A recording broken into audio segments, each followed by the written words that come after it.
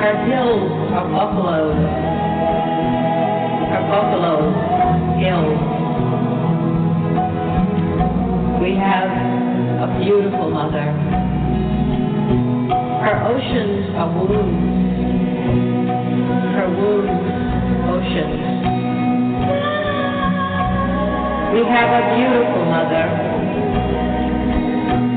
Her cheeks are white stones at the edge of the water. The summer grasses, her plentiful hair. We have a beautiful mother. That was Alice Walker with In Praises for the World, Jennifer Berryzen. And, I just thought it'd be great to celebrate Mother Earth on the weekend of Mother's Day. This is Wanda's Picks, a Black Arts and Cultural program of the African Sisters Media Network. And we are really excited to be speaking to one of our favorite guests, Brother Gene Denny Zulu Teeny, about the 75th anniversary of the Virginia Key Beach, which is a beach that was reserved for the colored people or the African American folks back then. Good morning. How are you? I'm good. How are you? Oh, I'm fine. Is Mr. Guy with you, or is he gonna join us? He may call in. He may. He may. Okay. Well, you can totally hold it down as a board member of the Virginia Key Beach Park Trust, and I'm really happy that you told us about this historic event this year. 75 years. Right, and thank you so much for inviting us to share that with your audience. Oh, no problem. No problem. Yeah. So tell us a little bit about this occasion and this beach, and also and how you come to be a member of the board, because you're a scholar, you're an artist, your work is always about commemorating African ancestors. That's sort of, whenever your name is attached to something, we know that it's something to do with Black heritage, African American heritage. Yeah, well, I guess part of that comes from just not being able to say no to any worthy cause, and I think you know something about that. So Virginia Key Beach, not to be confused with Virginia Beach in Virginia, which kind of took on its own little Black history moment, I guess, back in the 80s, the 90s, when it was kind of a spring break venue. But Virginia Key Beach in Miami is located on Virginia Key, which is an island between the mainland and Key Biscayne, ultra wealthy Key Biscayne. And it was used for decades in the early 1900s by African Americans who could only get there by boat as sort of an unofficial recreation spot. But as World War II was winding down in 1945, and, you and a lot of your listeners will be familiar, even though, a lot of us aren't old enough to have been around then, to know about the Double V campaign that the African American communities around the nation launched during World War II, which was for V for victory against fascism in Europe, and V for victory against racism and discrimination right here in the States. So, we have that familiar drama of African American soldiers who fought in literally every American war. And after every war, after having proven their valor on the battlefield, they would return home expecting better treatment than what they left, and would encounter, more of the same. And so in 1945, in Miami, which was benefited from segregation in ways that a lot of other Black communities around the South did not. The black community here thrived economically because there were hotels, catered to tourists and even to celebrities who could perform on Miami Beach but couldn't stay in those hotels. So the scene was a little different here, and so in 1945, some folks decided, well, Miami is getting ready to open up. The war is winding down. They're already advertising to the world that this is the sun and fun capital, and come to the miles of beaches. And yet there was no beach for the colored, as we were called then, community that was so instrumental in building the town into an attractive place to come to in the first place, building the sewer system, building the railroads, etc. And so there was just a determination by the community that, the time has come, and not least for the soldiers who were coming home, to have some justice on this front. And now the interesting thing to me, and I'm not a native Miamian, so I had to learn this after, coming here. When one of the organizers of this protest that took place on May 9th, 1945, tomorrow would be the 75th anniversary, was a lawyer who would become the first African-American judge in the South since Reconstruction, whose name was Lawson Thomas. And his widow was one of the founding members of our Virginia Key Beach Park Trust, which is the group that was established by the city of Miami to restore and reopen the park. And her name, Eugenia Thomas, she was kind of a local heroine in her own right, a real champion of the PTA, and has an elementary school named after her. She shared one morning, we were, in the early stages of, fighting to save the site from developers so that we could restore it, casually mentioned that she could remember that morning when her husband left to go out to that demonstration with a bag full of cash to pay bail, because this was civil disobedience. They told the sheriff they were coming. They were prepared to be arrested, which was a real big deal back then. It wasn't like in the civil rights movement when being arrested could be a badge of honor. In 1945, that could just ruin your life. But people were courageous enough to dare that to happen.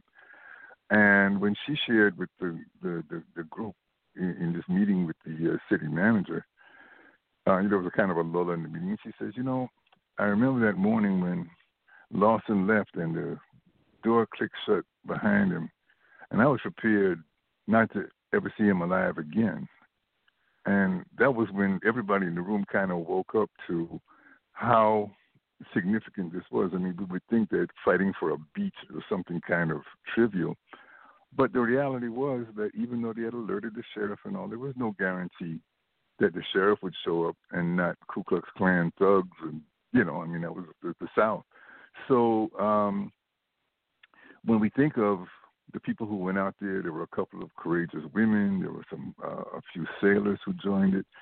A lot of people, a lot of people who had said they would be there kind of, I guess, went to sleep on it and woke up in the morning and said, I don't think so. So the ones who went on there and did the brave thing, really, in the scheme of things, to be just honored and commemorated and remembered. And so that's why we wanted to make a real point of sharing with the community and with the world this bit of history that would otherwise get forgotten, and then especially now that we can't have public gatherings, which we would have had to celebrate this. We are doing the virtual thing and having the advantage of reaching a wider audience like yours. So thank you again for helping us get that. And then the only thing I'll add is that beach, once it was established, went on to become just this unheard of colored park in the South. I mean, with amusement rides and bathhouse and concession stands and all these amenities that nobody, colored parks in the South did not have. So just as celebrities used to come to the historic communities and stay in the hotels, they would come there. People mention it, Billie Holiday and Nat King Cole and Ella Fitzgerald. I don't know for sure that they were there, but that people like that would come out there. And Dr. Martin Luther King himself, who had a close friend in Miami, when he would come to visit, he himself visited there. So the place has, a lot of history. A lot of people have. It became like the hub of Black life in so many ways. So a lot of folks in Miami, trace their spiritual rebirth to there because that's where they got baptized. Full immersion baptism in the ocean. And some folk, since it was Lover's Lane, there was one young man who boasted about being conceived there. Oh, that's funny. So we're talking about, just many meanings on many levels. Very special place. Well, I want to let you know that Mr. Guy Fortune, is that how you pronounce your last name? Yes, it is, Fortune.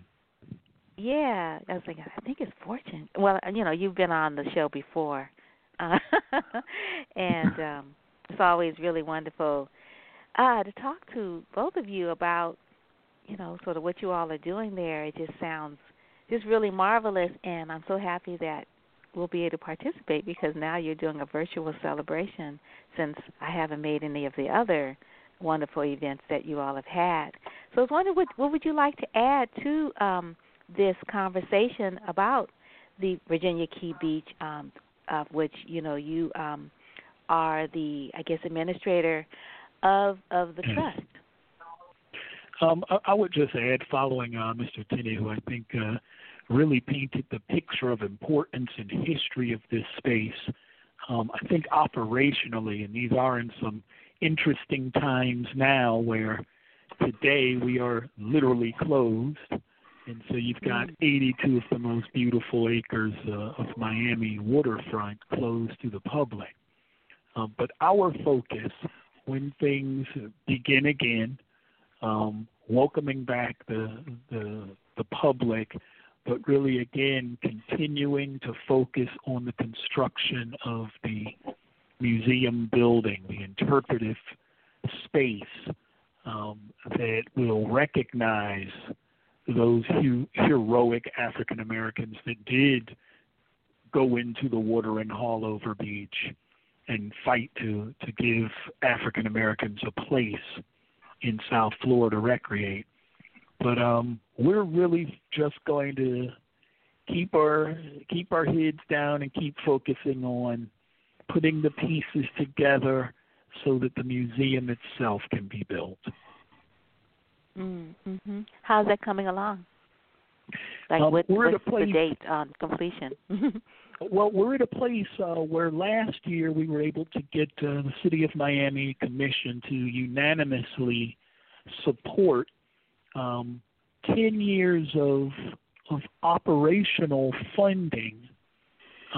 Any carryover funds that the trust was not able to raise, that the city would have our back operationally for 10 years after the doors opening. So that was a major milestone. And with that, that gave the county, which has general obligation bond funds and convention development tax funds that the entire Miami-Dade County voted for in favor of, $20.5 million to build the museum and do capital improvements across the 82 acres.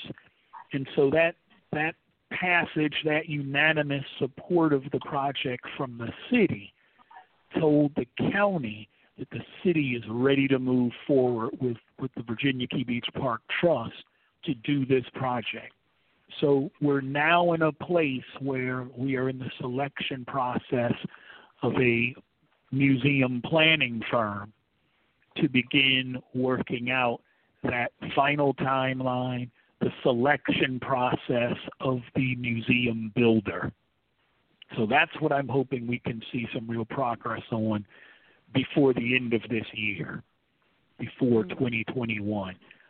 If all of that goes smoothly, we're really talking about a 3-year, planning and construction period. Mm-hmm. Right. Yeah. Yeah. I was reading some of the notes that Brother Denny Zulu sent me about this particular beach and this particular sort of landscape, and I was wondering if you could talk a little bit about the 82 acres. That's a lot. That's a large space, and just how these people of African descent claimed it. And from what I was reading, that there was another beach that the white community used, and in light of how large this space is, how could it be closed down from 1982 to 2008? Like, what was happening? That's huge. And Mr. Titty, you can give your take on this also. Uh-huh. But I will say, kind of in a short way. One, I mean, we're talking about the city of Miami as opposed to Miami Beach. So when people think of Miami and beaches and sunshine and South Beach, I mean, that is the municipality of Miami Beach. In the city of Miami, the mainland, largely has seawalls. It really doesn't have beaches except for the island of Virginia Key. And so it went justly forgotten, because there's one way to the island, one bridge, Rickenbacker Causeway, that takes you to it. I think partially also the rich history of the place held off developers. It also just sort of kept it as a secret, sacred spot that was waiting for a reactivation, which came in 2008. Another way to answer that is South Florida has so many beaches, something this incredible could be closed for that long. Mr. Kitty, I don't know if you would have. Yeah, very true. And I think the point you made about it being a sacred site, there's no category in the law books for sacred site, but that's just a reality. And a lot of us, myself included, you can hardly believe how many schemes and scams and visions and plans were made, to put on that island, a helicopter this or that, a camping ground, but the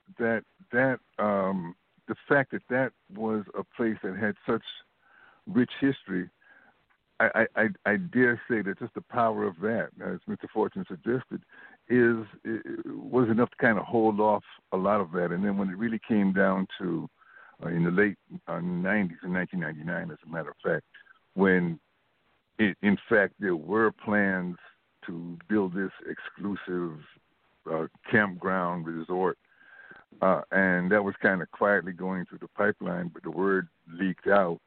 And once the word got out and we were able to just alert the community, then, I mean, between the African-American community, environmental activists, historic preservationists, there's a whole coalition just immediately came together around the fact that, no, the intelligent way to use this land is to restore it and make it, the kind of, vibrant place that it was. I mean, it's a beautifully, people who come there for the first time are just captivated by how scenic this space is. And when we talk to the elder generation who enjoyed it during the heyday, what you hear so many times, excuse me, is, it was paradise. It was like a vacation in the Bahamas without leaving Miami. It was just such a special place. And the fact that it had, I mentioned, amusement rides, a carousel, a mini train. These were things that, colored parks. No, that nobody had that. And and then the fact that we fast forward, a little bit to after integration. And, one more time, Miami was way ahead of everybody else. Back in 1945, people weren't fighting for integration or assimilation. It was for, okay, the law says separate but equal. We want a colored park that's separate and equal. And that's what was delivered, and or very nearly equal. But then by 1959, the time had come. Like, look, all these racial restrictions we had the Brown versus Board of Education decision in 1954 that segregation is just unconstitutional. It's time to be done with that. So, well ahead of the rest of the country, the beaches were desegregated. For a brief moment, the county decided, oh, well, we don't need two beaches anymore. You can close this one down and everybody can go to the formerly whites-only beach on Key Biscayne, the next island over. But by popular demand, people said, no, Virginia Key Beach was just too beautiful, too important, too well-liked. And so it was, reopened and kept open. And then by the 70s, we had the splashdown parties, and those kind of got to be nationally known. And then, there was, by 1982, there was this whole issue of, the city is, hurting for money and can't afford to keep the beach open. And so that's how they closed it down. And as Mr. Fortune mentioned, with only one road in and one road out, it was kind of an easy thing to do logistically. Although during that time, there were some uses, picnics and police practice. Some of the buildings got all pocked with bullet holes from police practice, if you can imagine such a thing, which nowadays is not too hard to imagine. And then we had some, there were movies made there. What was the movie? Wild Things. Wild Things. Nev Campbell. That was shot out there. It was part of the and a few others. So there's a lot of different bits and pieces of history, and then I guess the part that might be most captivating to today's audience is the fact that this is where every June we hold our ancestral remembrance of the Middle Passage ceremony, and that's kind of on the second weekend in June, which is in solidarity with a lot of others around the country. And Wanda, of course, you had such a role in helping encourage and network and let people know about those ceremonies. And last year, we actually had a National Geographic TV channel. Their crew was out there and videotaped a portion of our ceremony there. So that's just gone global. And it aired right during that same week that we were, observing the 400th anniversary of the first captive Africans to arrive in North America in the English colonies in August. So I'm sure what you're getting from all of this is just how special that place was, even among the many colored beaches that were around. Florida has a 1,600-mile coastline. That's just for one state. So there was space for quite a few beaches, not enough, but quite a few, each one with a story to tell. But none with a story quite like Virginia Key. So, I'll just add that to it. Mm-hmm. Wow. Yeah. Thank you. This is really, sounds really wonderful. So, what's planned for this 75th anniversary, and how can people be present? Well, I guess as with everything else, it will have to be virtual mostly. One thing that we are asking folks to do, and this could be shared virtually, is as we commemorate that, those courageous folk in 1945 trying to reach out to the families of those people, or friends, or descendants, or relatives, who can just provide a little more, inside information, if you will, so we can bring that story, more to life. And then the big anniversary would have been August 1st, because that's when the beach, as a result of the protest on May 9th, actually opened, and the county was just prodded into action. And but because of the pandemic, we won't have that great big birthday party that we were planning, but we can do it virtually, so to speak, which by just sharing as much as we can, and just inviting people, getting the word out so that folks can go online and do that. And I say that, and I always have to. Nowadays, I almost can't do that without kind of putting that caveat in the back of our mind as African people that as much as we value our skills and abilities to communicate through digital media and our computers, so much of this hardware depends on this renewed scramble for and rape of Africa for the raw materials. So you have the child labor, the forced labor, and all that stuff we need to be aware of too. As we, every time we mention virtual, we got to be aware that let's not just take this so for granted. Let's be aware that there's a social, economic, political, and environmental, and even spiritual price being paid. That as we shape our future, we've got to know how to make that part of our new equation, Right. Yeah. Do you recommend anything in particular with regards to, equity and remembrance of the price of this virtual explosion in the world? Well, for sure. We have to do something in the way of, I think you used the right word, just equity. That, if African people, including children who are, laboring in cobalt mines instead of going to school, then look, let's do some kind of fair trade. Certainly the corporations that are profiting from this, with the profit that's being made, have the means, to do that. And I suppose, at the risk of sounding a little, wildly speculative, we have a long history of transferring knowledge, communicating long before there were telephones and internet and all of that.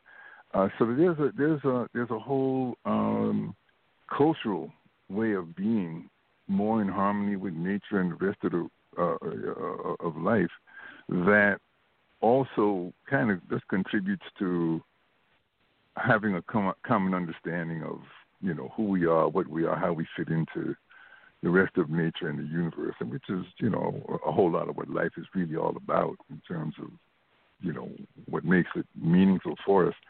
That we can revive, and I think that in turn will guide how we just make wiser and better use of the resources that makes the digital communication possible. So that's all, part of our proactive look ahead. I keep hearing folks talking about this pandemic and when we return to normal. No, there's no returning to normal, because what was going on before was not normal. You don't get the kind of disparity in, the death rate that we're looking at by doing normal things. So I'm going a little off the Virginia Key topic, but I think that's part of the larger picture. Yes, but it is connected. Yeah. So, but our knowledge system is based on connecting all dots. So there you go. Yeah, certainly. Yeah. Mr. Fortune, as we sort of wind down this conversation, I did link to the Virginia Key Beach Park.net website. Is there going to be anything on the website about, this 75th anniversary celebration in lieu of the physical, like being in the space itself right at the moment? Are you all doing anything tomorrow? Is something going to happen on August 1st, virtually, if not, probably virtually, that people can expect? I know via our, in terms of the 75th anniversary of the wade-in at Hallover, yes. I don't believe we'll be having anything posted on the website, maybe a small mention. But the August 1st, we'll be unveiling how all of that will work in the coming weeks. We have been, really holding off and hopeful that some form of the larger event that we planned and inviting the community to the park was still going to take place. And just recently, really in the last couple of weeks, that we have to stop those plans and know that, we would not be doing the really large event that we wanted to do. And so we have some commitments we had made that we are still untangling and backing out of and changing. And so we powwowed around and thought of how we could do this virtually, and have just come to it. Some of the last details still have to be sorted out, but I would say in the next couple of weeks we'll start advertising it online and putting it out there for August 1st. Mm-hmm. Okay, great. And I'll just add, for tomorrow, not necessarily by tomorrow, but we'll certainly be putting out a little bit more of information about the actual history of what happened on May 9th on the website, so people can go and just, get a few of the names of people and what that whole drama was like. Okay. Mm-hmm.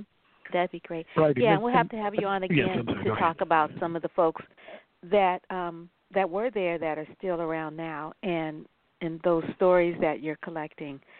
What I would love to see is to be able to go to the Virginia Key Beach Park.net website and be able to see sort of a gallery of faces and click on them and hear their story about why this action was so important and just the memories of, utilizing this natural resource and how that connects to, African people and the waterways.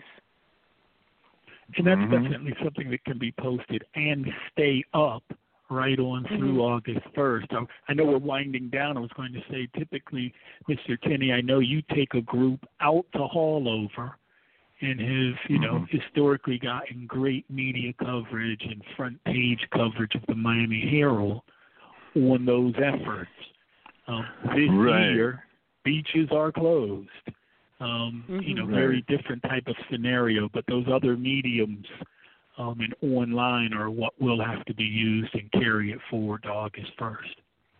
Right, and then and I'm glad you mentioned that, because what we can do is make sure that the 1970, the 70th anniversary, 1970, I've got it in 2015, the 70th anniversary, when we did get that front page coverage and had the gathering at Hallover, that coverage we'll make sure to get that on the website as a archive document. Yeah.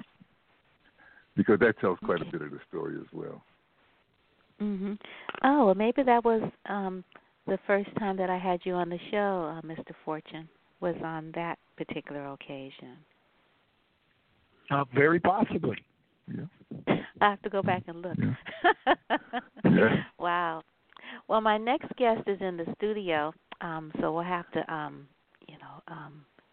move on from this part of the program. But I want to thank both of you so much, and Do you have any closing comments? Well, I would say just to thank you for all your diligent work and for inviting us to share this. And hopefully, folks will, visit the website and be as inspired as we are and carry this into their own communities. Mm-hmm. And for me also, thank you very much for having us on. Thank you. Oh, you're quite welcome. You all take good care and be safe. And looking forward to the time when the beaches will be reopened and people can actually sort of partake in this wonderful natural treasure firsthand. Yes. So thank you. Yes. We've been. By the way, we've been mentioned as the best beach in Miami, just so people know. Okay. So, all righty. Okay. Thank you again. All right. Thank you. You're quite welcome. You be well. You're welcome. Peace and blessings. You as well. Bye. Bye-bye. Good morning, Leroy Moore. How are you? Good. How you doing, Wanda?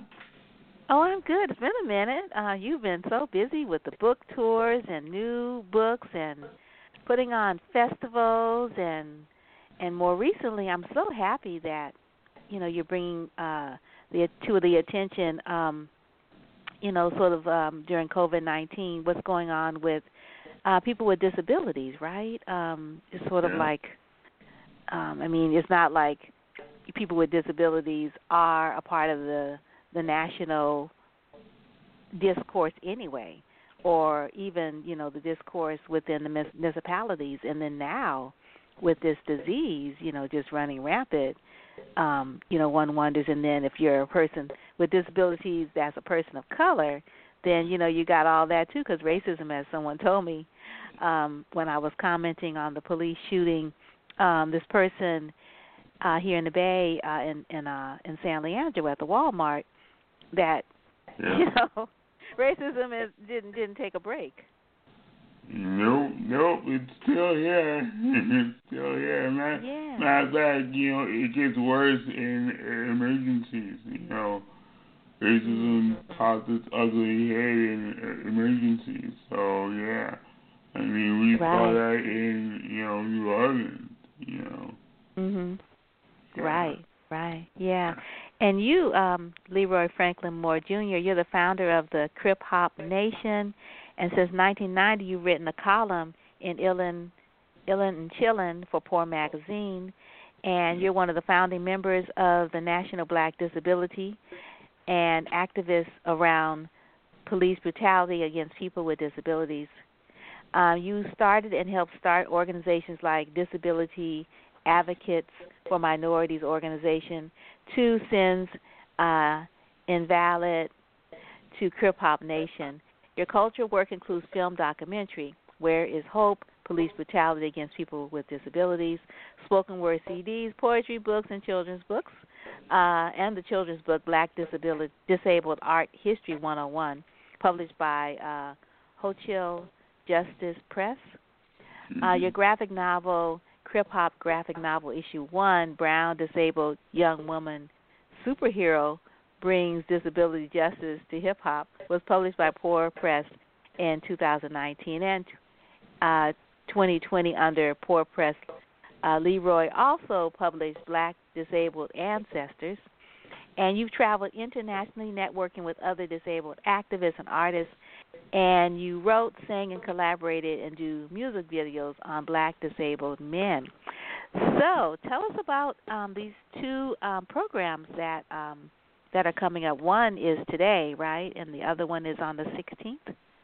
Yeah, so one is today, of course, it's going to be, online, a Zoom conversation with two other Black disabled activists, talking about, COVID-19 and what that does for the Black disabled community.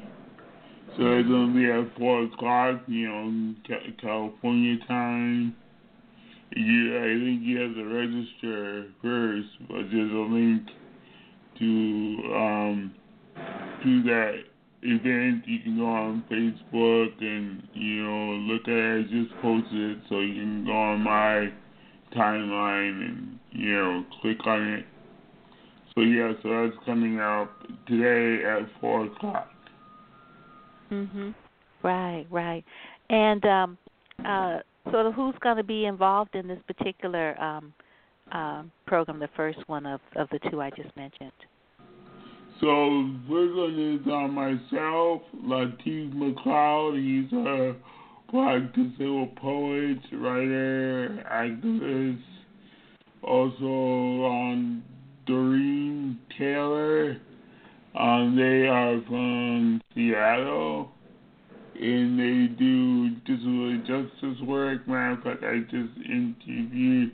interviewed them around Pan-African and disability, and had a wonderful conversation about that.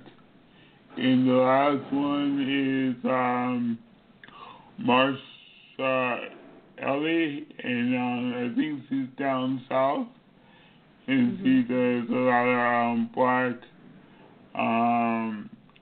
black activism in the South.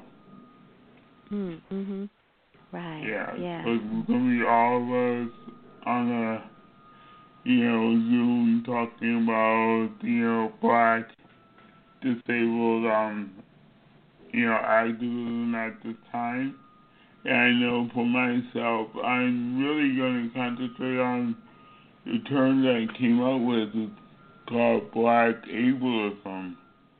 And the reason I wrote about that is that I think Black disabled people is that the Black community is becoming almost irrelevant to them, useless to them. And it's hard to say, but I'm seeing that. I've been seeing that in my life for 52 years, is that the Black community is not a source of information or a source of anything if you're disabled and Black.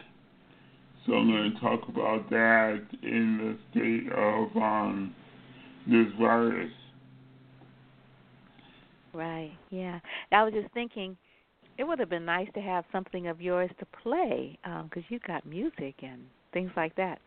Yeah, and if you can multitask, you could email me and I could maybe get it up. All right, I'll do that. Okay, sure.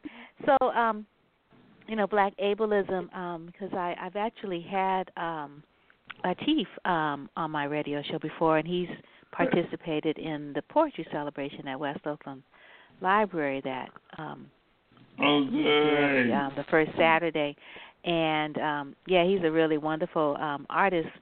And some of the other artists I don't know, but I was just thinking about certain epicenters of the of the disease, where people are really being hit hard. And New Orleans, of all of the Louisiana cities, is carrying over half of the cases and casualties as well. And I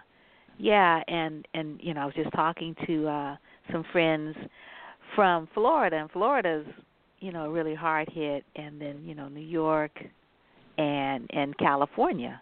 We've got some big numbers, and I was just wanted to ask you if historically, if there's any parallel to what's happening now with this disease and sort of the survival rate, and also access to health care, and other types of things. Like, for instance, we talk about now, people have to shelter in place, and people can't afford.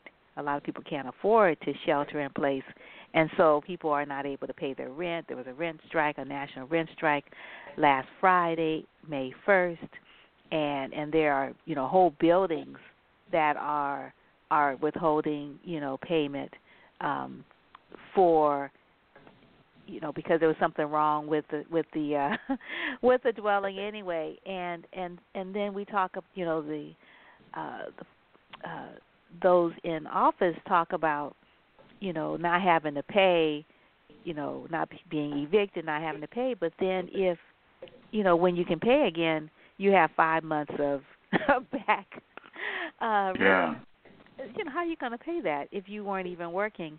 So I just wonder if you could talk a little bit about some of the challenges, when you add to that, a disability. Because people, if you're on Social Security or a disability, your income is not that great in the first place.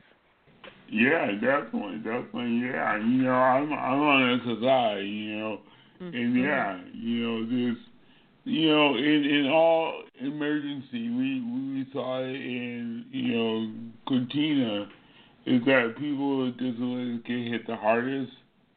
And what's so frustrating is that, after the emergency, the state and the government still don't learn from what they've been through. So, for example, we talk about sheltering in place, and through this time, people are discovering Zoom and all that stuff.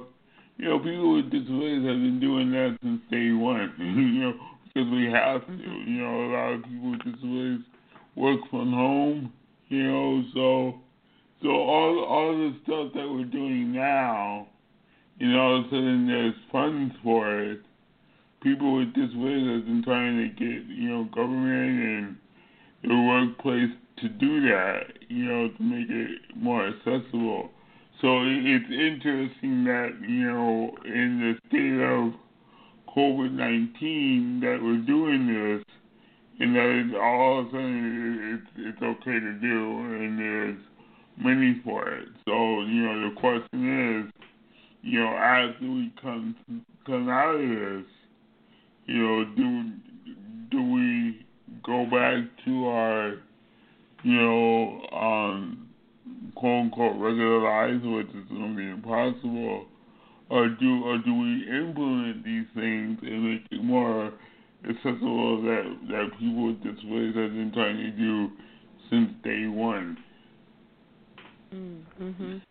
Yeah, that's a good point. And then I would think because, people with disabilities, often involve, sort of movement, like not having the kind of physical movement that other people might be able to, like, so, maybe the person might be have mobility issues or speech issues, and so one has to be really creative. And I'm thinking as a resource, people that have been using these different technologies all along, to go to school, to get around, to be employed, to be an artist, to share work, your community would be one that is an asset for presently. So, like you seem like you might have so many demands on, asking for support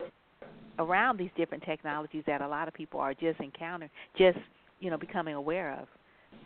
Yeah, even though they didn't just come on the scene.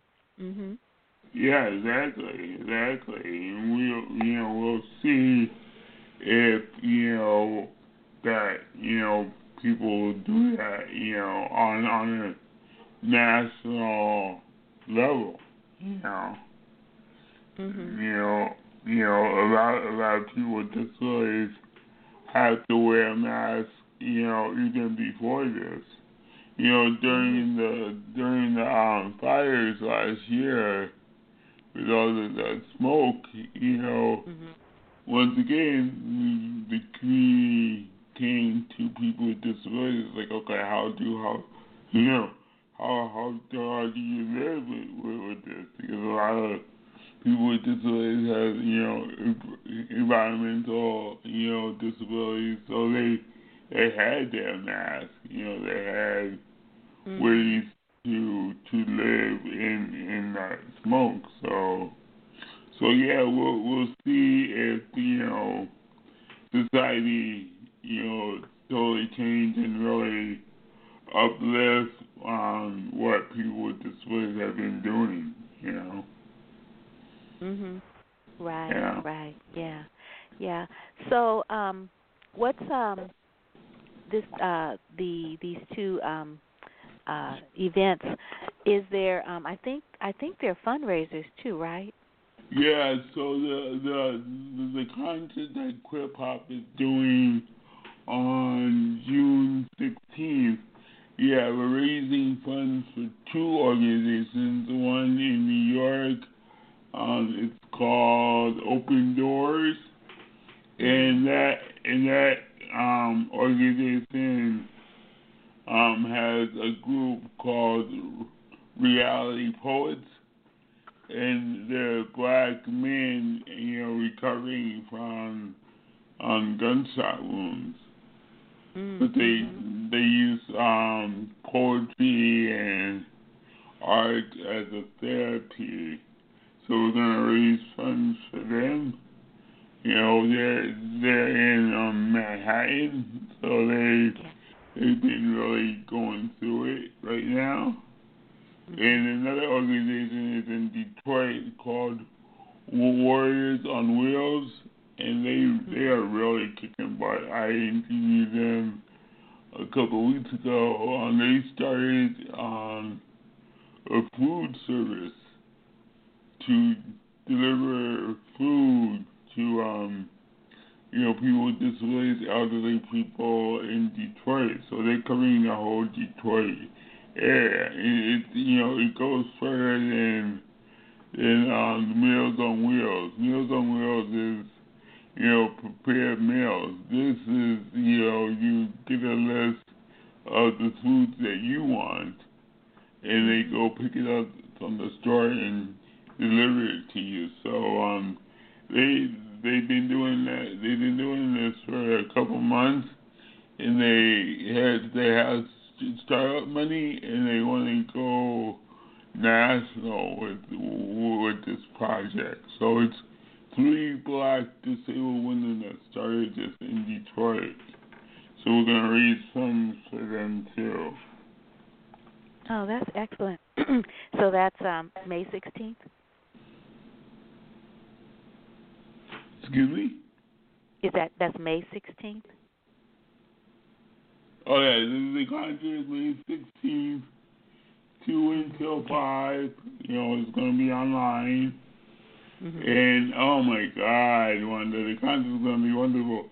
It's the first time that we're doing this Crip Hop Nation, and we have artists from Germany, Spain, Africa, the U.S. of course. We just got a new artist from Brazil. And it's all arts. We have visual artists. Visual artists are going to show their artwork. We have poets. We have DJs. One of the co-founders, Keith Jones, is going to show how he DJs with his feet. Because that's what he does. He DJs with his feet. So it's going to be really good. It's going to be really good, and really psyched about it. It's the first online concert that we've done. It's international. So yeah. Oh, that's going to be really, really awesome. Yeah. Wow. Super, super. So folks can go. You mentioned your Facebook. What's your Facebook site again? So that people can go and register for the event. Yeah, diving Crip Hop Nation, Crip with a K, Crip Hop Nation, or Leeway Moore. Yeah. All right, cool, super, super. And I was wondering if you could talk a little bit about your own, work as an artist and as an activist, and navigating, the world as a person, of African descent, with these other, this presentation, a person, who is, disabled, but not really disabled, but, that's the label. And I was wondering if you could talk a little bit about your life. Yeah. Your family. It's been what 53 years on this earth as a black disabled man. I look at my two identities as a cultural identity of being black, of course, being part of the black community and being disabled. I look at that as a cultural identity. So being disabled, being part of the, disability movement, not only here in the U.S. but internationally. One new thing that I've been doing is having monthly talks. It's called Black Disabled Men Talk. Because I was looking around, I was like, there's not a real forum where black disabled men can just talk and come together. So we've been doing that for the last 5 months, and it goes up on YouTube. So it's me, Latif McLeod, Keith Jones, and Otis Smith. And that's been going on. It's been really, really good, to get that out. So I've been doing that. Before this virus, Hip Hop was about to go to South Africa and really do a major festival in South Africa.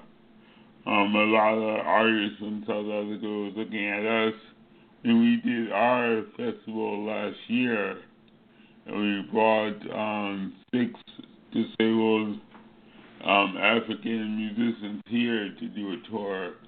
So they looked at that and they think, we want to do one in South Africa. So we've been, collaborating for a year now. And we were going to do not only a festival, but a book and a movie about it. So, I don't know what's going to happen now because of the virus. But that's one thing that we've been working on this whole year is that festival in South Africa.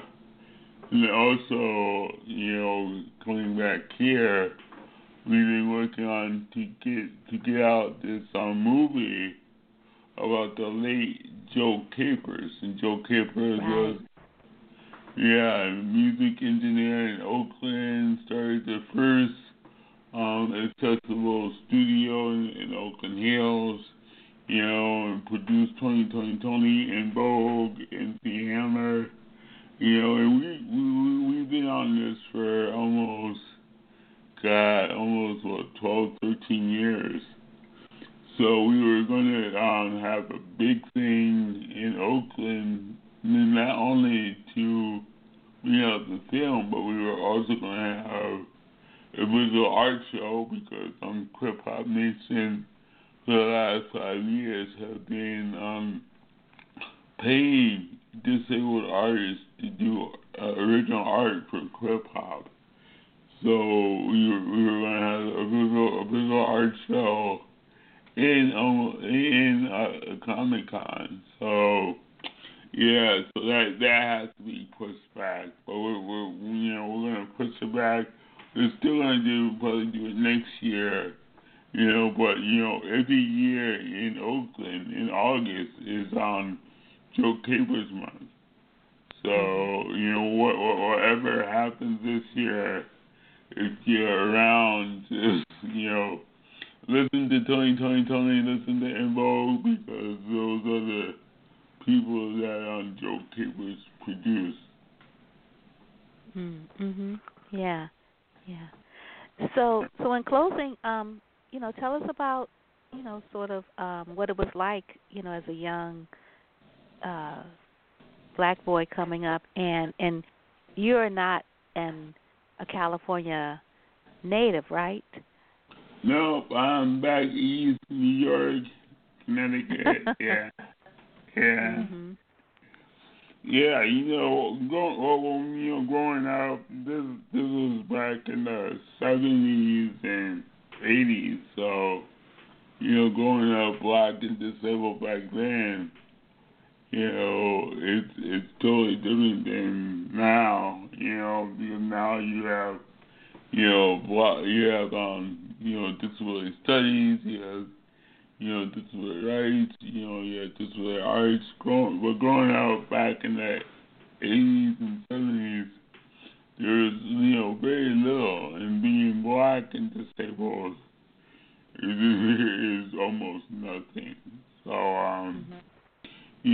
I have one story I could tell you that me and two other black disabled boys at the time, we went upstairs to our bedroom, to my bedroom, and wrote letters to a lot of black leaders because we didn't see anything that looked like us on TV. And now this is before computers, so we had to write those letters. We wrote to the Urban League and Jesse Jackson, NAACP, and we got foreign letters saying, "Oh, there's nothing out there," and this was like 1980. So going from that to today, I think that letter writing campaign really structured what I'm doing today. If I really look at it, Wow, yeah. And you were this activism, this thinking about change, like, okay, we don't see ourselves, so we've got to change that, and sort of looking at some of the folks that you might be able to pull in as allies to help you, amplify your voices. That's great. It goes like way back. It's just a part of your DNA, huh? Yeah.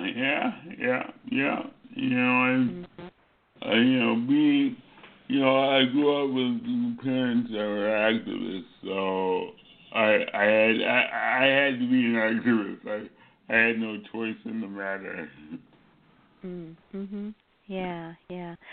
So, in closing, do you want to give a shout out to anyone in particular, like your mom or any other folks, who inspired and encouraged you, in your life around, sort of, being able to amplify these particular voices that you represent, the constituency that you represent, and to keep on being creative and doing this work, which brings joy, to everyone, but it also is a change-making situation as well.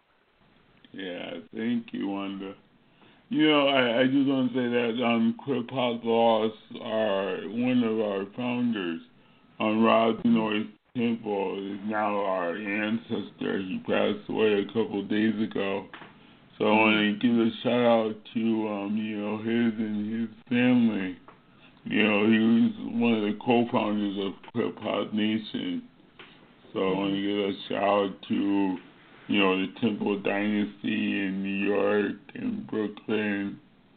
Of course, shout out to my sister in Connecticut. My sister has to work. She works at FedEx, so I'm really, on her to be really careful.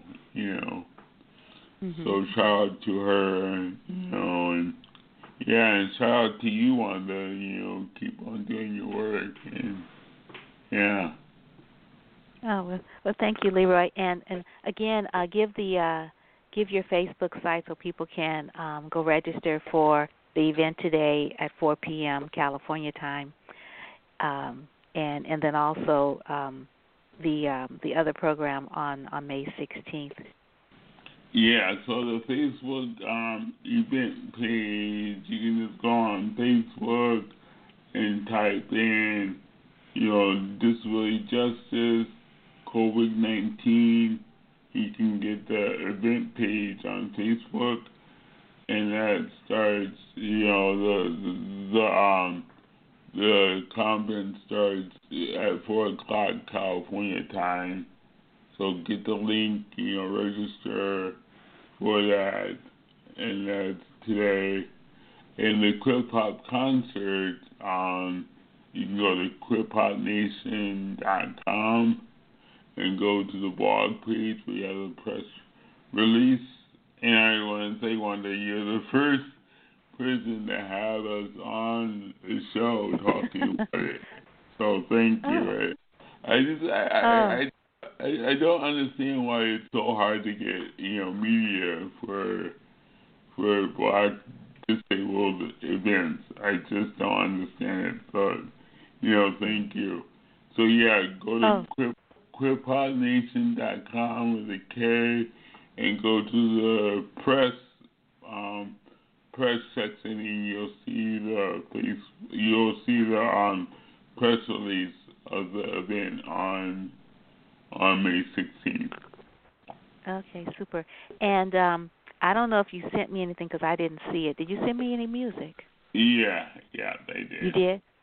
Okay, yeah. All right. So I'll play it at the close of the show, and yes. And I'll play it next week too. And I'm looking forward to coming to the event today at 4. Should be really, really exciting to meet the various artists and activists that are doing such good work during this really hard time for a lot of families. And we're sending positive energy to everyone, particularly those who have to work now. Yeah. And like your sister, bringing us those packages.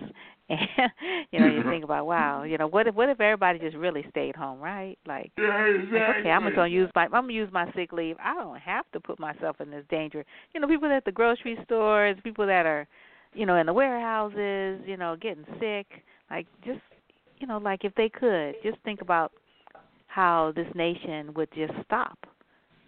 Yeah. And that might be a good thing. Exactly. Yeah. Mm-hmm. Yeah. I've been seeing it online that I'm not gonna die for a paycheck. I'm just not gonna do it.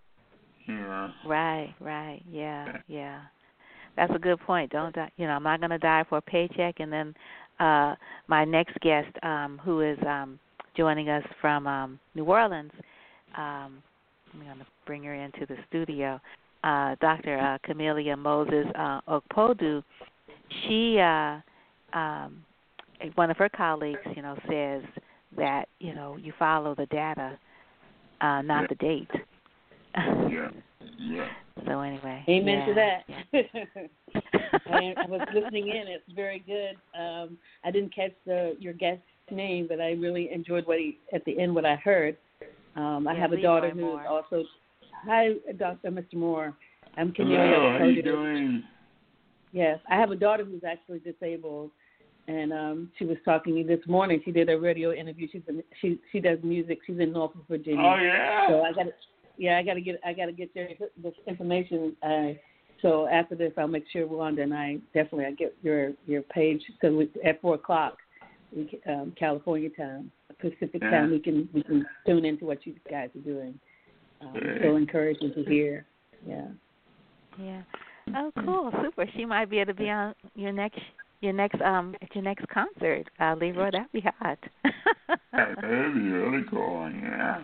Yeah, that would be really cool. And I want to let folks. Yeah, I want to let people know also that I have the poster for both of these events in Wanda's Picks for May 2020. So you can go there as well to find out more about these two events. And I will play some of your music, Leroy, at the end of the program. But thank you so much.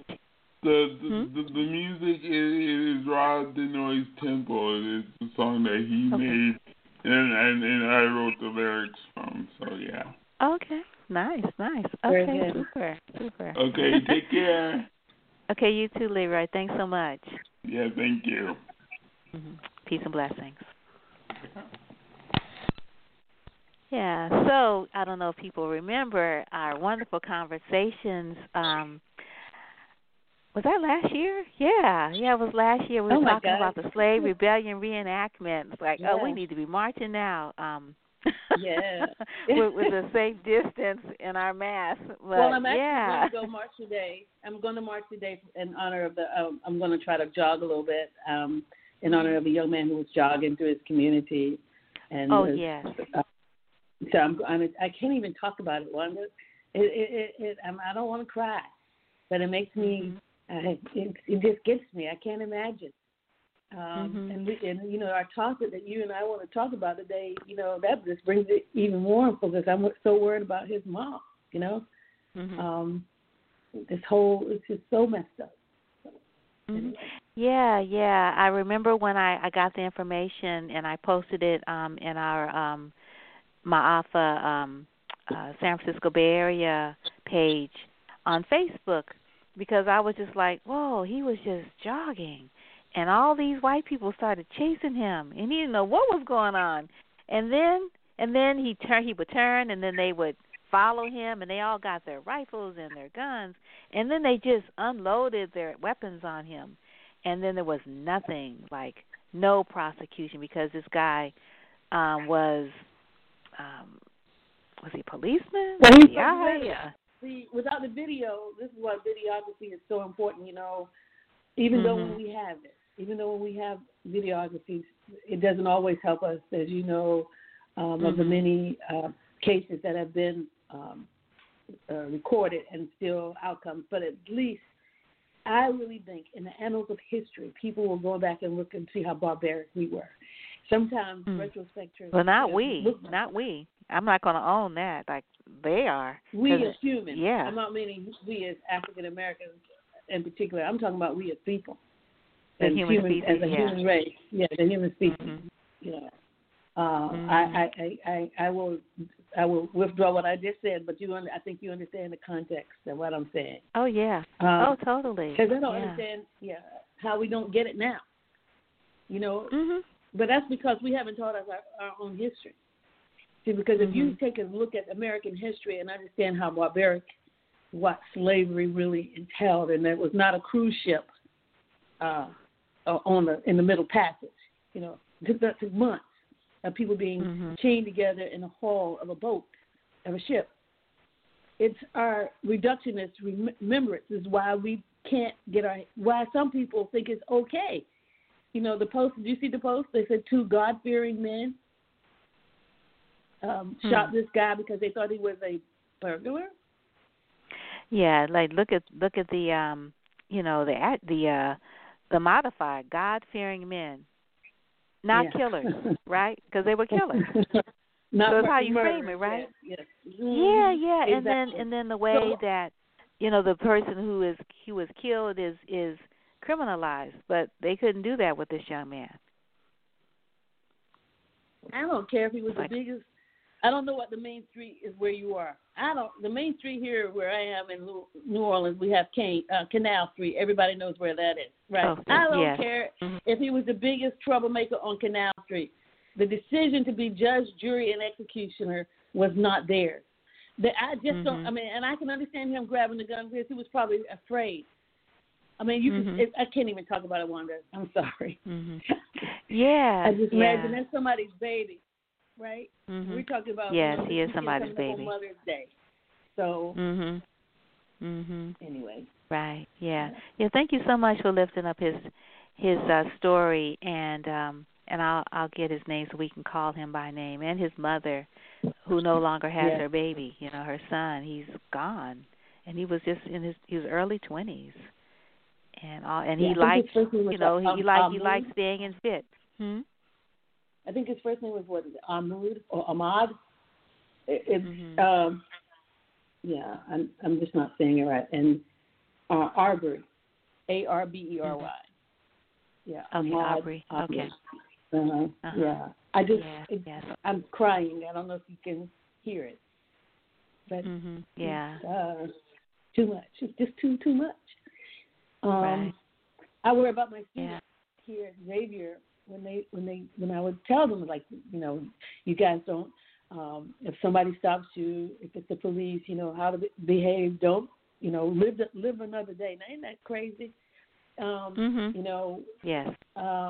You can't. I felt that my students would be targeted because they were. When I lived in Norfolk, in particular, because they were. Young college age, urban kids wearing, you know, their gear, being themselves, and go downtown and come back and tell me that the police stopped them. For what? What were y'all doing? You know, no, we were just walking. You know, like you can't walk in the city of Norfolk. That was early when I first moved there, like in the early 2009 or so. They've gotten better. They had a chief that did some better work. There's a lot of work that we all have to do, but part of it is that people don't see, by the grace of God, they don't look at the other person as if they're, deserving of their respect. And we have to get past this somehow. I don't know, as mothers, I think mothers are critical in this space where we are right now, because had maybe their mother, the two gentlemen, father and son, but maybe it's the father's mom and his wife that had taught the son respect of life, maybe they wouldn't have waited for the police to come and not feel that they had to be vigilantes for property. They kill somebody over stuff. Stuff is more important now than people.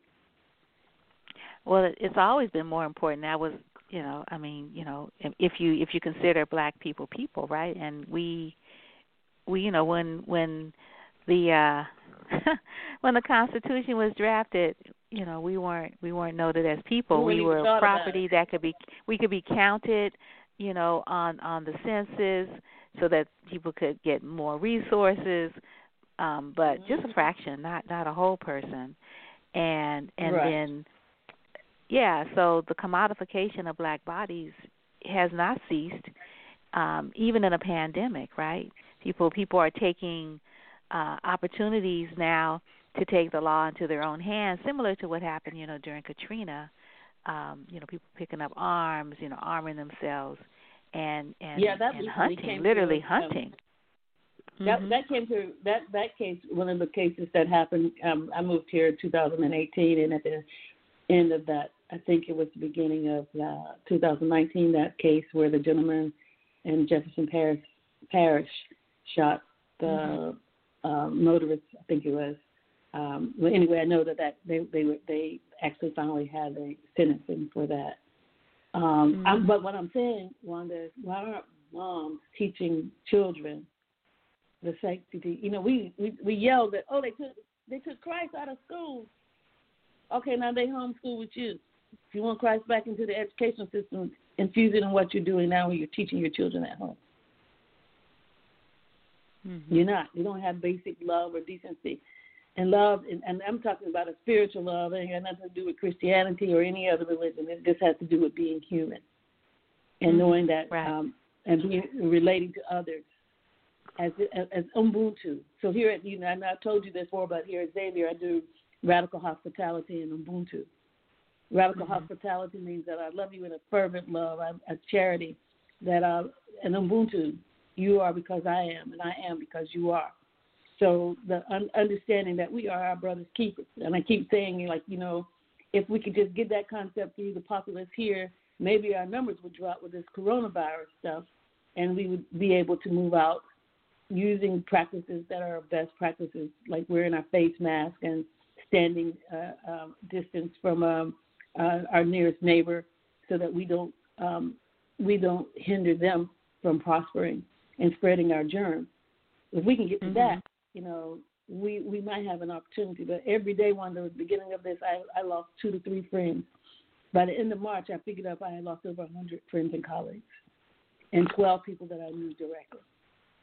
And I was like, this is unreal. This is so real. I feel like I'm sitting outside myself watching this whole thing, But I know we want to talk about a mother's love, so because I have to go to a meeting at 12:15, so I don't want to, I may have gotten us off topic, and I apologize, but that's just raw emotion. No, it's all good. I told you we were going to just have a conversation. So, good, then. So let me finish introducing you, because you're a scientist. So you have a closer relationship to bacteria and viruses and viral infections and how germs spread than lay people. And you also you're publishing. You mentioned to me the other day that you just wrote finished an article, and so you're you're professor of biology and dean of arts and sciences at Xavier University of Louisiana in New Orleans, Louisiana, and you were professor 2003 to 2018, a former chair of biology at Norfolk State University. You were just mentioning, that you were your daughter. Is your daughter in Norfolk? No, she was her undergraduate there, but she went to Howard and got her doctorate. My oldest daughter. Okay, so does she live in D.C.? She doesn't live in there. Yeah, in the D.C. region. Yeah. Mm-hmm. Okay. Yep. Okay. Yeah. And 2007 to 2008, you were American Council of Education Fellows. You were the second director of the DIA, Designated Intelligence Community Center for Academic Excellence at Norfolk State University. And that in itself is a story that people can go back through the archives and look you up and listen to. But also you can go in. There's a wiki on Dr. Okpodu that you can read as well, because that's where I pulled this from. So it's really interesting. The reason So why there's a wiki, but Wanda, let me tell you the reason why there's a wiki, because I'm in all your textbooks in California and Texas. I'm in the Science to Children's Case. I think it's 5th grade textbook from one of the publishers. They did an article on me about my research on the Emancipation Oak. So I was in the textbook. So that's why I had to have the Wikipedia page, because students would call me and ask me for information about me, because they had in the book it tells you to go write a report. So that's how that got there. Well, that's great. That's excellent. Yeah. So tell us about. You can come to it whichever way you like. You could talk about, the Black mother, your being a mother. We could talk a little bit, bring people up to date on what's happening in New Orleans and Louisiana around the virus and how people are keeping safe. That's a lot of people to lose, 100 plus people that you actually know. It's not like random numbers. It's like I know these people. Mm-hmm. Right, and I kept saying to people, and I don't want to get really into that, Wanda, because there is a task force. The governor's put together a task force with leaders from Xavier, our president, our dean for the College of Pharmacy, because, medication is also going to be critical if we're ever going to open up. It probably will take us a while, just because how the immune system works, in order for us to get an antibody to this to the virus. So we also have to take more than one approach. As a poor soldier that will only have one way out of a situation. So that's my Army background talking. You have to scope out and make sure that you have more than one way. So we're also looking at pharmaceuticals and nutraceuticals as well. What are some things that naturally happen that we can use to help us with this? So I really don't want to talk about that, because I'm not on that task force, so I don't want to be. And I am. You said I'm from Xavier. I'm the dean for the College of Arts and Science. My degrees are in biochemistry and plant physiology and biochemistry. So yes, these interesting things I will say about this virus is that these type of viruses, I know a lot about them because they affect plants. They're a single-stranded nucleic acid type virus. And I've been studying them, how they are able to get into the plant. I studied that in graduate school. And so, but I don't really want to talk about that. I mean, I have my own opinions so that I can come back and talk to you as Camellia. But right now, since I have announced that I'm the dean at Xavier, I would like to keep along the lines that we talk about Black motherhood and the things that I see that are very important for us mothers. And I mention this because in 2018, my daughter and I, the one you talked about, my oldest daughter, Camellia, has a PhD in biophysics from Howard.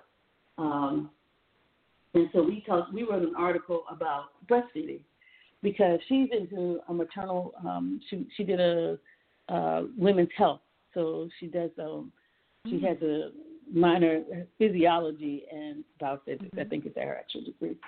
But we wrote a case study about overhydration when you make formula, and we got into this whole conversation about how formula companies have come in over time and convinced people in the early 70s and late 60s, early 70s that you shouldn't breastfeed. So we do a case study on that. Her name is Samelia, and I'm Camelia. And we did a case study on it and looked at the aspects of bottle formula and how making a decision to understand critical for babies, critical care.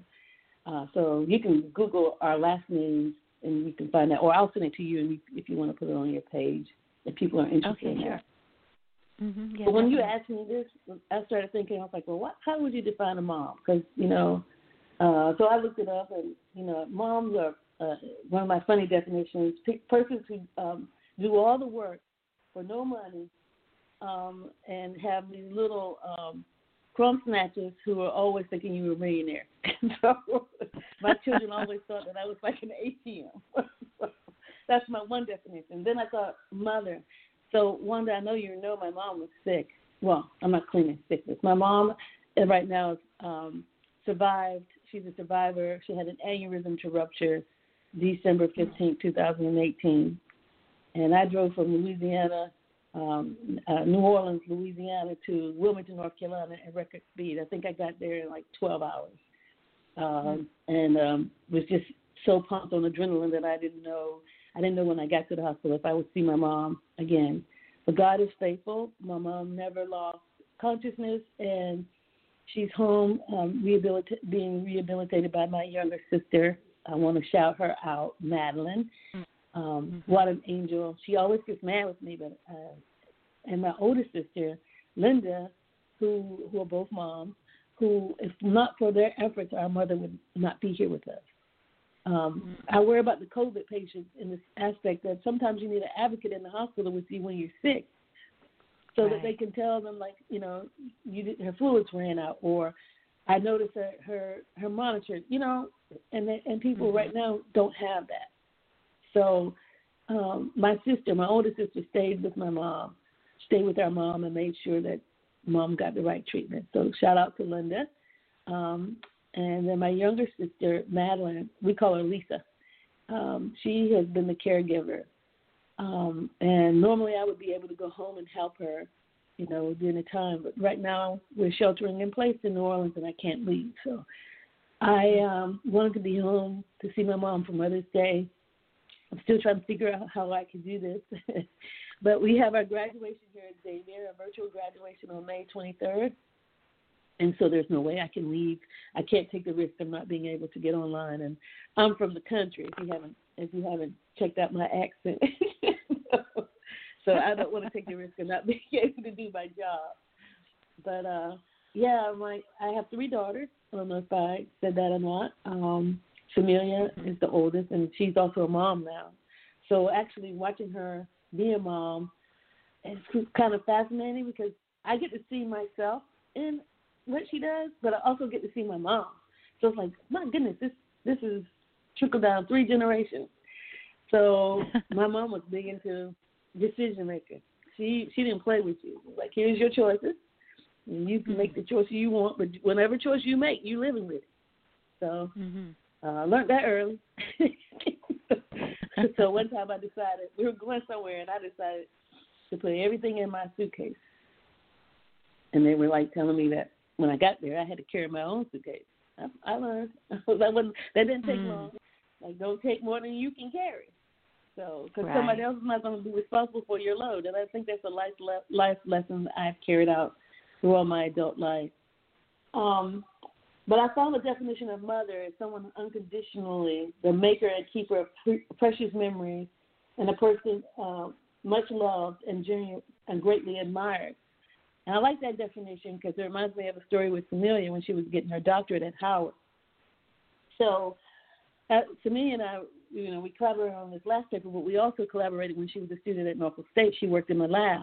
And I was like, I probably was harder on her, like, you need to meet these deadlines because we need this data, right? So get in the lab and I don't need to hear excuses. Just because you're mine, you need to lead by example. Other people are going to be watching you because you are my daughter. So anyway, though, she's a hard worker. I didn't have to really tell her to do that. But when she was finishing up, you know how you have your dissertation meeting and you have to defend your dissertation? So I drove from Norfolk to Howard to be a member of the audience to listen to her presentation. But when I got there, somebody said to me, I introduced myself as, I may have introduced myself as Dr. Okpolu, only because we were in a formal place. I don't normally introduce myself that way. So I asked where the auditorium was, and the man said something to the effect, so you're here, you're Samelia's mom. So are you here to defend Samelia? Or something that was inappropriate. At the time, I was the director of the DIA Intelligence Community Center. And I said, no, I'm here as Samelia's mom. You know, and I say that because there's a book called Mothering Rhetoric, and they talk about Michelle Obama as the mom-in-chief. I wasn't there as the mom-in-chief. I mean, the doctor, but I was there as Samelia's mother. And as I said to him, if Samelia's defense doesn't go well, then I would need to be here to pick up the pieces as her mother, not as her collaborator or scientist, because that's all I'm her mom, and that's my primary job. And I was telling some people the other day, some younger women in this group we have for women trying to encourage each other in this academic race that we all find ourselves who have children. And I'm probably one of the older moms in this group. And I told them I remember how it was that I told a job one time. I didn't take this job. I told them my children came first because I was all that my children had, and I wasn't going to if I got to be on the road 95% of the time. Babysitter's not raising them. I didn't want that kind of life. And my mom got so upset with me. She was like, "I will stay with your children.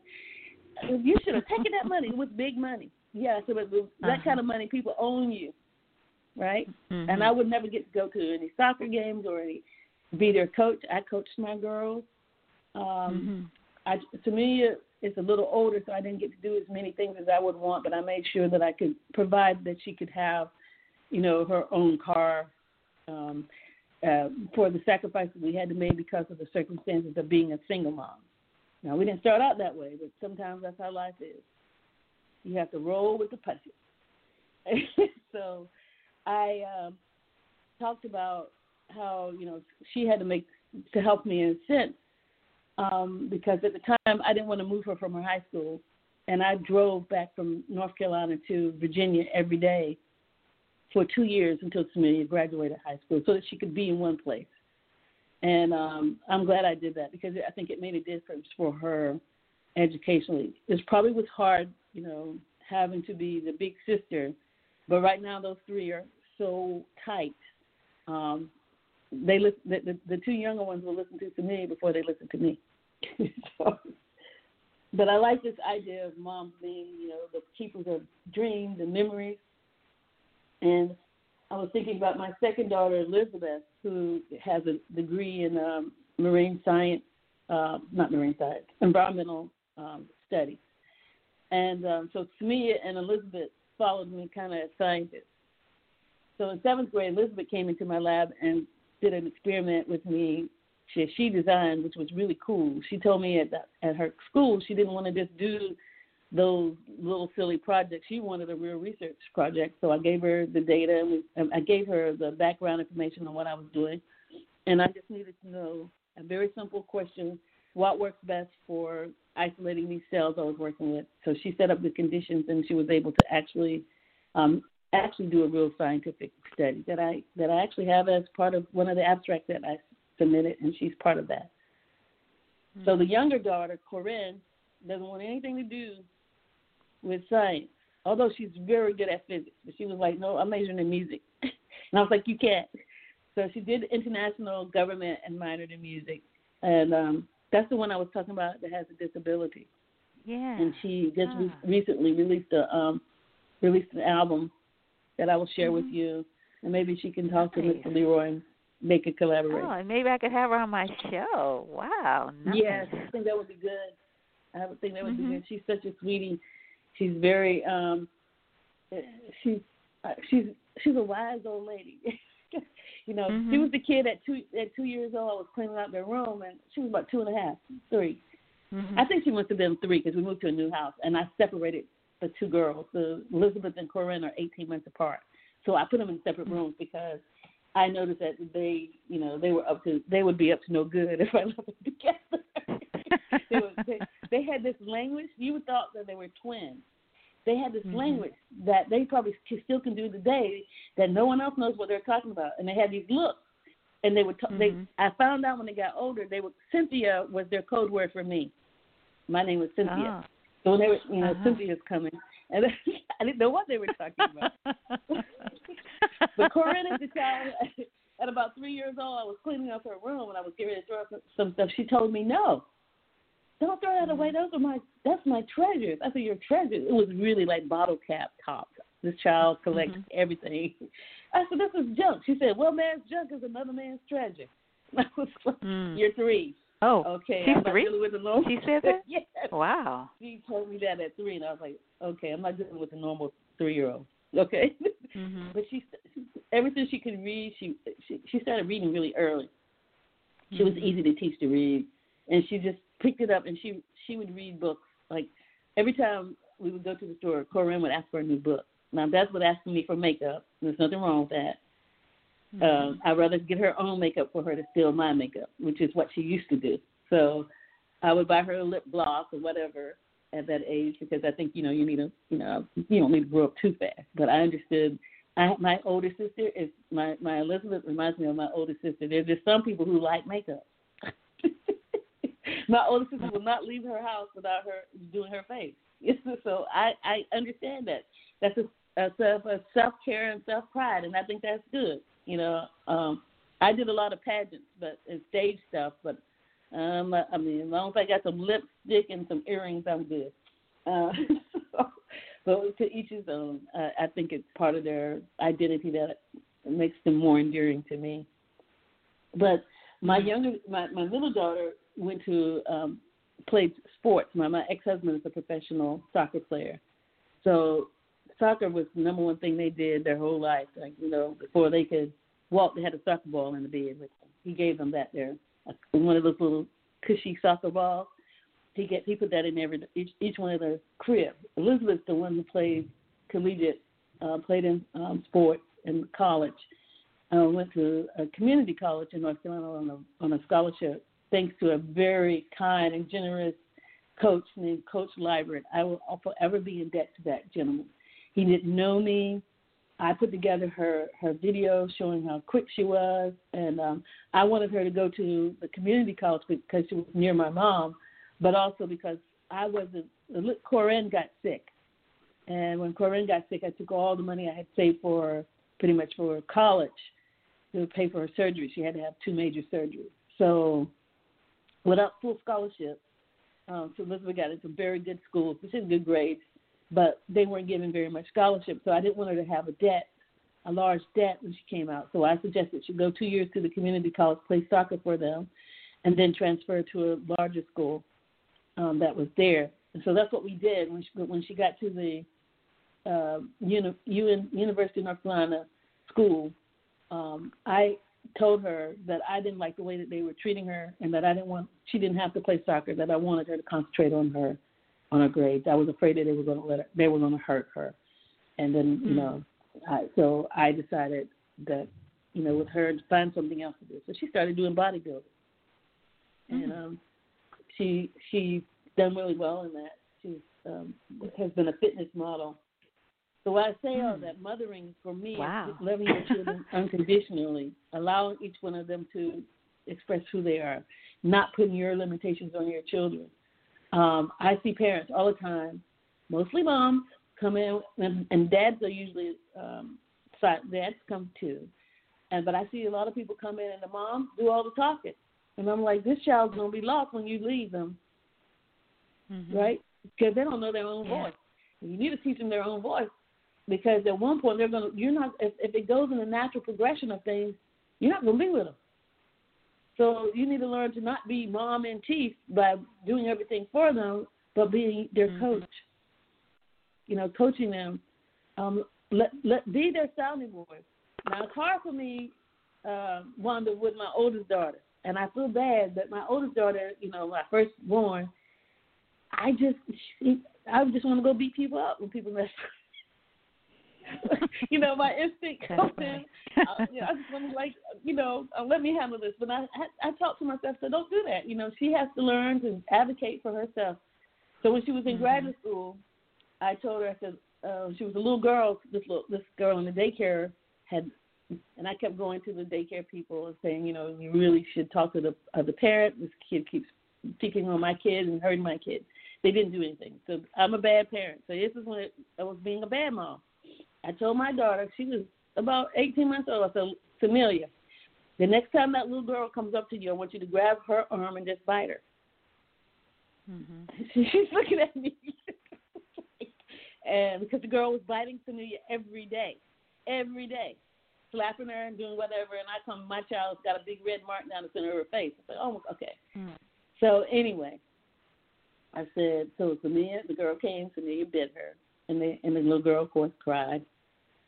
And so then that day when I picked her up, they're like, Miss Opodu, Samelia bit the little girl today. I said, what? I said, well, they were like trying to question me as to why would Samelia do that. I said, well, maybe she learned it from here. Because the little girl was biting her every day, so maybe that's why she thought you greet people. So that's an example of being a bad mom.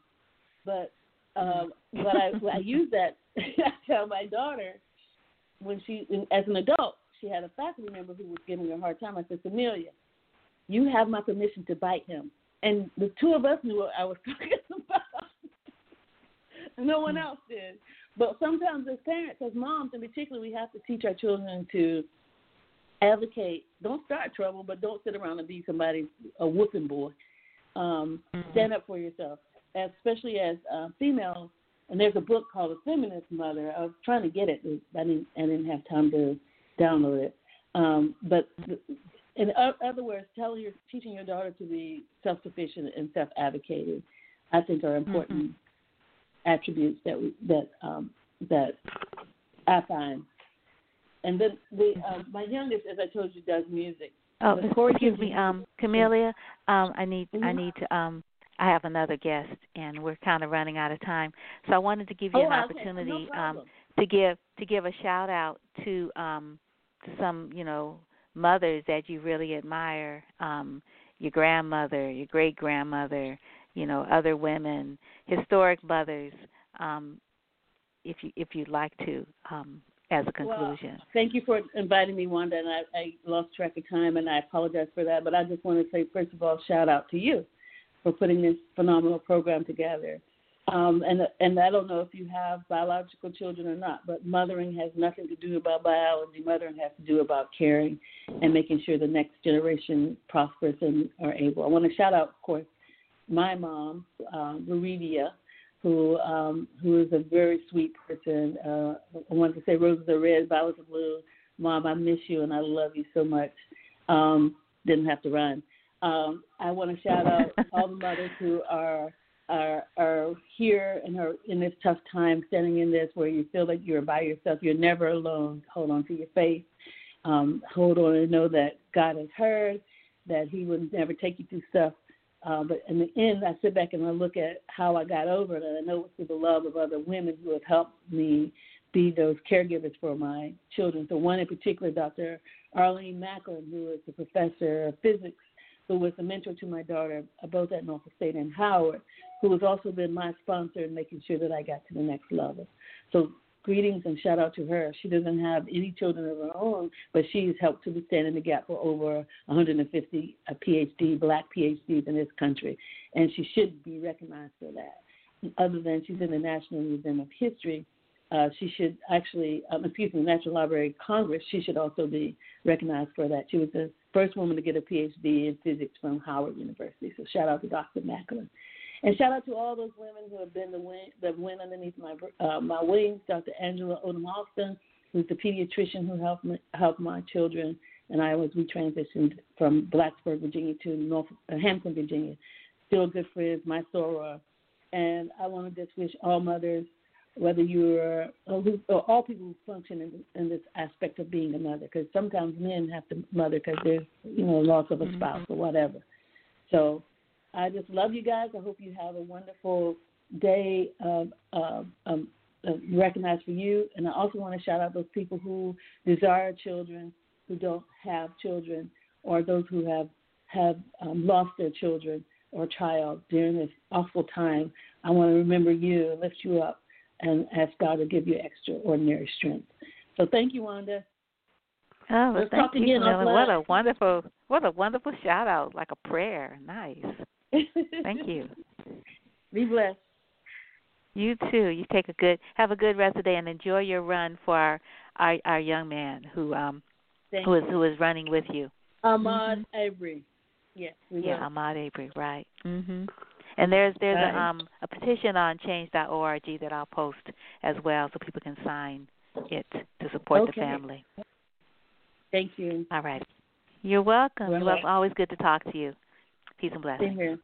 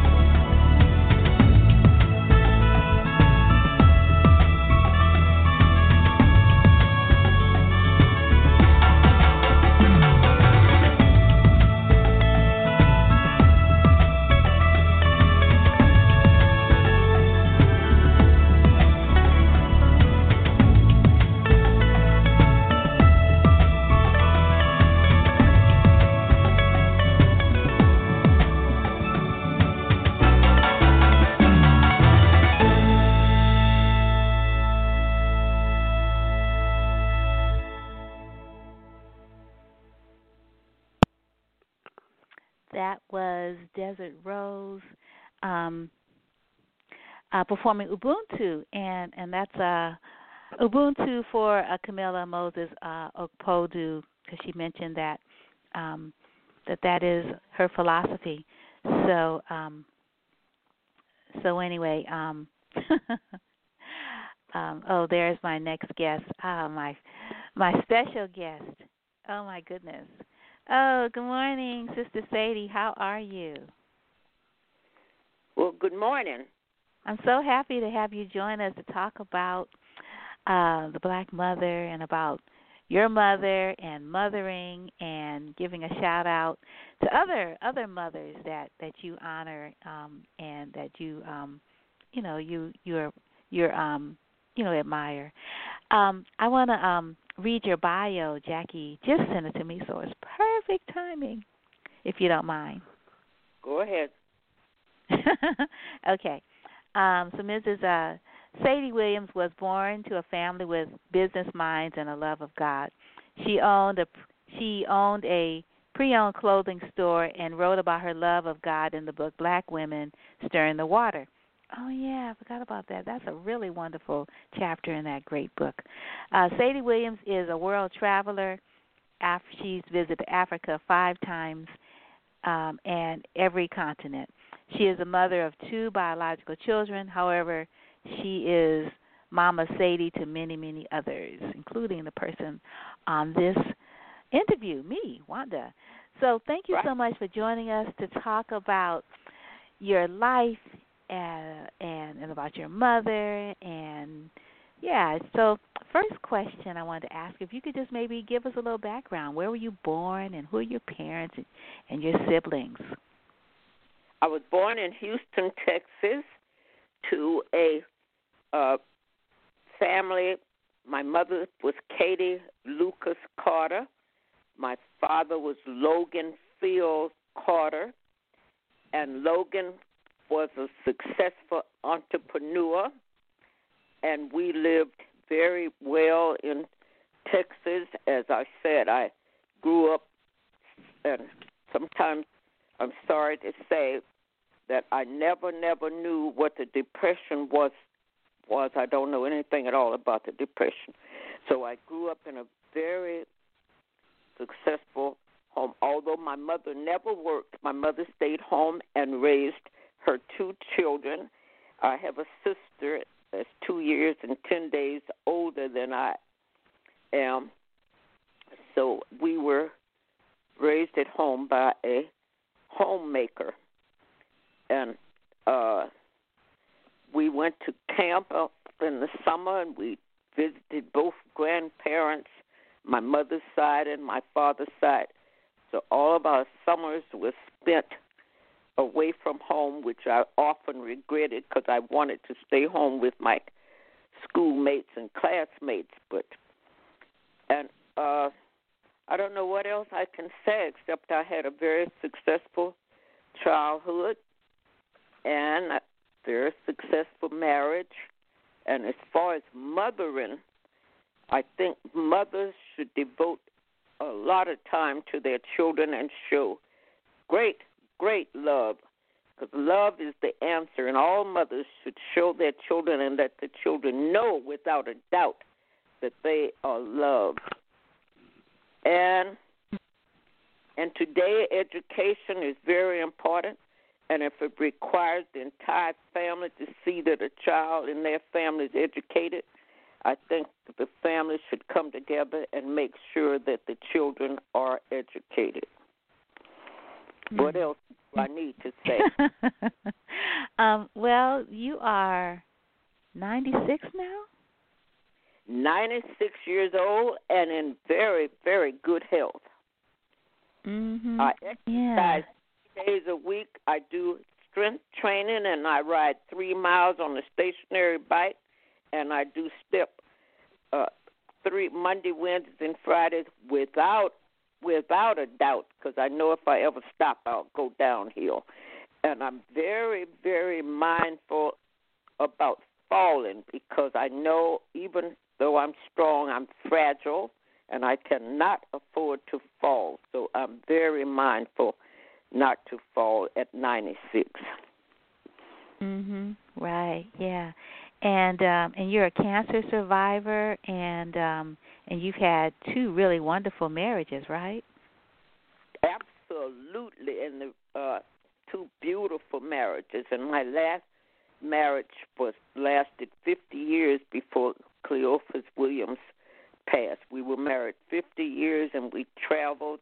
I think in my bio it said we went to, and we did. We traveled every continent except the Antarctic, and Africa 5 times. So my husband was retired 30 years, and during those years we traveled and traveled and traveled. Right, yeah, and a lot of the travel you did was, I think, with your church community, right? Some of it. Well, actually, we went to the World Methodist Conference every 4 years because that's when it convenes, and we also went to Union. Some of my travels with the Union, the Longshore and International Longshoremen's Union, and all the rest on our own. So yes, those 2 provided us with, because we had to pay our own way, but we went as representatives of the International Longshoremen and as the World Methodist Conference. Yeah, yeah. Because you've been a member of Downs Memorial Church for a very long time, right? I've been a member of Downs now for 50 years. The whole time I was married, well, not the whole time. I would say yes, the whole time I was married to Cleophas, because I was raised an Episcopalian, and Cleophas went with me for 1 year to the Episcopal Church, and the priest was made into a canon, and he didn't like the new priest, so I came to his church, which is Downs United Methodist Church, where I am still and very happy there. And I tell you one thing, as I talk about teaching love to children and making sure they know they're loved, that is because God is love. So if you teach love and they know love, they will be godly because they're following in the footsteps of what God wants us to do. Love one another. Right, yeah. And so before you married Brother Cleophas, how long were you married to your previous husband? Because the 2 men knew each other, right? They were friends? Yes. So that's a really great story. Yeah, they both worked on the waterfront together, and that was my first marriage, which was my children's given father. They both were longshoremen, and Cleophas spoke at his funeral when he passed, and he did such a good job until when the funeral was over, and I have to tell this because it's funny, and Cleophas was standing outside talking to some other longshoremen. I asked the driver of the car as we were on our way to the cemetery to stop the car and go get me that man's name and address. And when he brought back, it was Cleophas Williams, and I wanted to send Cleophas a thank you card for doing such a good job of speaking at my husband's funeral. And that's how Cleophas and I met and became husband and wife for 50 years. And what was your husband at that time before you met Brother Cleophas? What was his name? John Dawson Jones. We called him J.D. Jones. Yeah. So tell us some stories about having I know at the time that when you were a girl and I don't know what year, if you're 96, what year you were born, but you've lived so long. You've got like 1924. I was born in 1924. Okay, so that's around. So Malcolm X was your peer, right? Because he was born in the 1920s as well. So you all were in the world at the same time. And so you mentioned how your father, was a businessman, and even though the Depression was hitting a lot of communities really hard that you all didn't have any wants or anything like that. I was wondering if you could tell us a story about, about growing up and your dad and the restaurant, and just what was it like in Houston, Texas, when you were a girl? Houston, Texas is a very progressive city. Black people did everything. We had our own grocery stores in our communities, our own doctors, our own clothing stores, our own gasoline stations. We were in our own laundries, everything. And even today it breaks my heart to not see black people owning businesses, because I came from a family of entrepreneurs. My grandfather was an entrepreneur, and my father and my uncle. I don't know any other life except successful entrepreneurs. My grandfather made bricks and baked them and built some of the bricks at Purdue University was made by my grandfather, and the bricks in Hempstead, Texas, where my grandparents lived, with the city halls and some of the buildings in Hempstead, Texas. So he was a successful entrepreneur. My father owned the only restaurant that all longshoremen had to eat in, because the waterfront was too far from town that the workers could go into town for lunch. So they were forced to eat in my father's restaurant. And I've been supported by the longshoremen my whole entire 96 years because of my father. And then, of course, when I married, I encouraged my first husband to become a longshoreman, which he did. And that's where he and Cleophas worked together. And not knowing that Cleophas would become my husband because he spoke at my husband's funeral. So I have been supported by the longshoremen my entire life. Yeah, that's really amazing how, your father's, connection to to the waterfront and to longshoremen, and then and you were in Texas, and then you come to California, and the circle continues. That's really, really interesting. I think it's phenomenal. Yeah, certainly.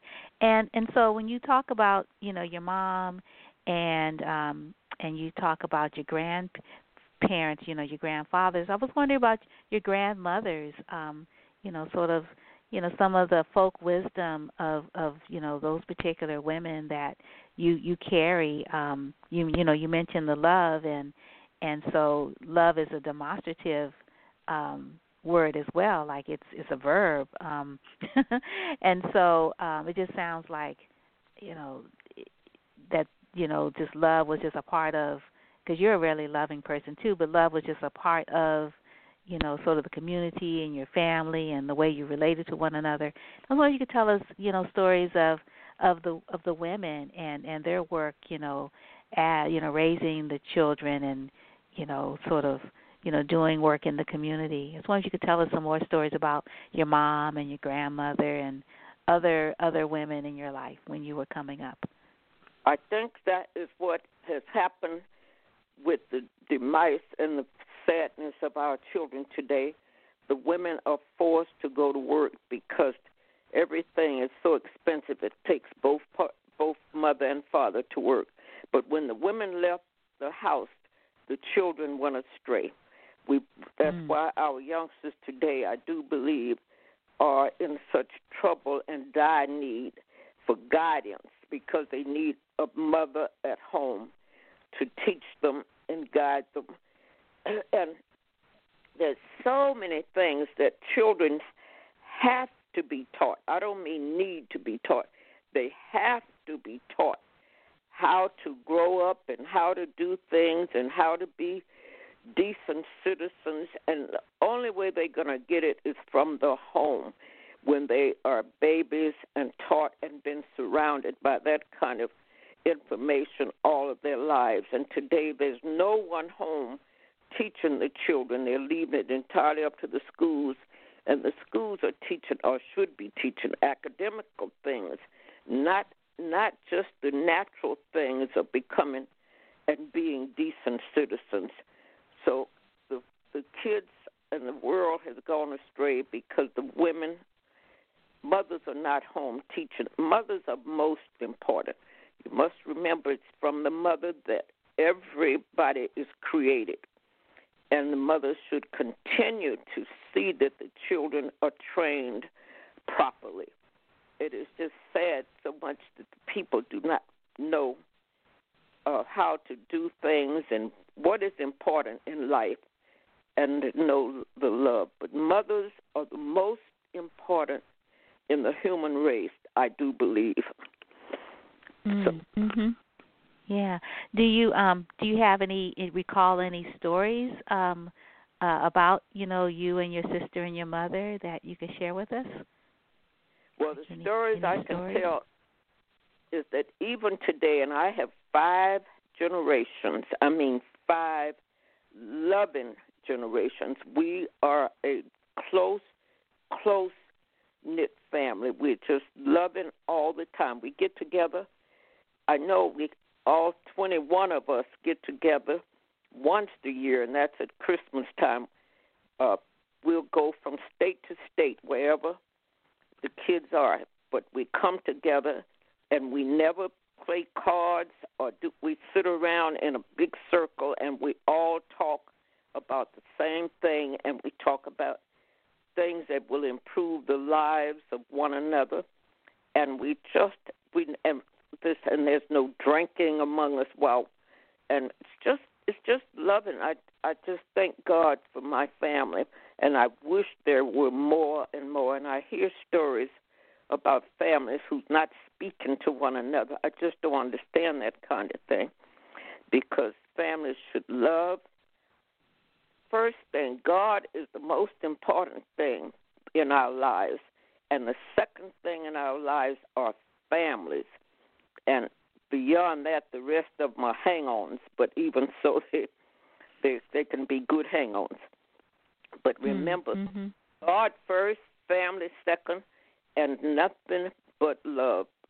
And it's amazing how we get together all the time. But at least we know once a year, 21 of us are going to be together. But we celebrate all the holidays together, whoever. Like there's at least 19 here in my family. And we just love, I'll just say, love is the answer. And the reason love is the answer, because God is love. And without love, you're not being godly. Yeah. And you mentioned to me, since you're not able to get out presently because of, the stay at home, and you're, in that vulnerable community category, you mentioned that your granddaughter, I think it was Dana, shows you how to do a virtual connection so that you all could have a meal together. Well, I tell your family. You, I'm pretty good with the cell phone and with texting and Facebook at 96, but I don't know. There's an awful lot I don't know. So Easter Sunday at 6 o'clock, my family was going to have dinner together. Because of the shutdown, we had not been able to come together and enjoy one another. So, yes, it was Dana that worked with me for about 45 minutes, because she was going to make sure that I was a part of having dinner with the rest of the family at 6 o'clock on Easter Sunday. And it was fabulous. We could see one another. We all knew what one another was eating. We could see one another putting the forks in their mouths and talking and communicating. So, yes, Easter Sunday at 6. And yesterday, my great-granddaughter Aaliyah called me and had me looking at her and her grandmother, which is my daughter, Jackie. And we had a beautiful visit. Oh, it's just wonderful.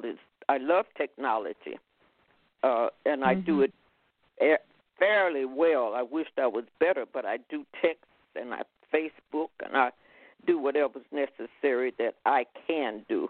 But we had a beautiful visit yesterday with my great-granddaughter, Aaliyah. Mhm. Nice. Yeah. And I remember I think it was last year that I came to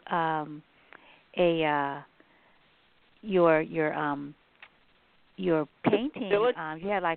You had a show where you were had all of your you had painting. I didn't know you were a painter. You had paintings up, and you had a quilt. You had an art paintings. show. Wanda, it's not paintings. It's drawing. Oh, it's I drawing. never Okay, right.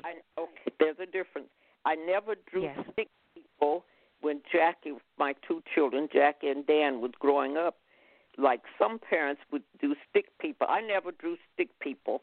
And at 93, I joined an art class here at the facility where I live. And I must say it's a wonderful facility because they offer so much.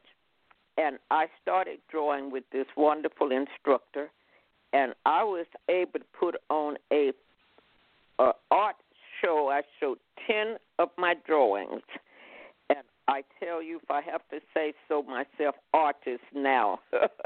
I never knew I could draw anything, but I'm drawing beautifully, and I think, anyway, now I'm an artist.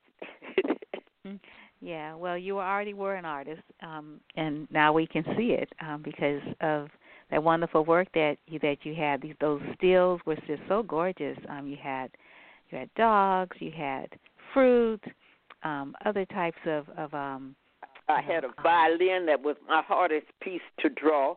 Was a violin. I never knew it would be so difficult, but I'm enjoying drawing even now while I'm shut in. I've done a few pieces, but mostly while I'm shut in, I'm doing pictures because I have tubs of pictures. And when I leave this planet, I don't want any of my children to have to throw out the friends that they don't know because they'd have no need to keep those pictures. So as of today, I have mailed 64 pictures to people, and I'm doing it alphabetically. And I've only gone as far as the J's in my folder file. So I have more to do. Yes, Wanda, you will receive some pictures. And when you get to W. Yes, when I get to the W's.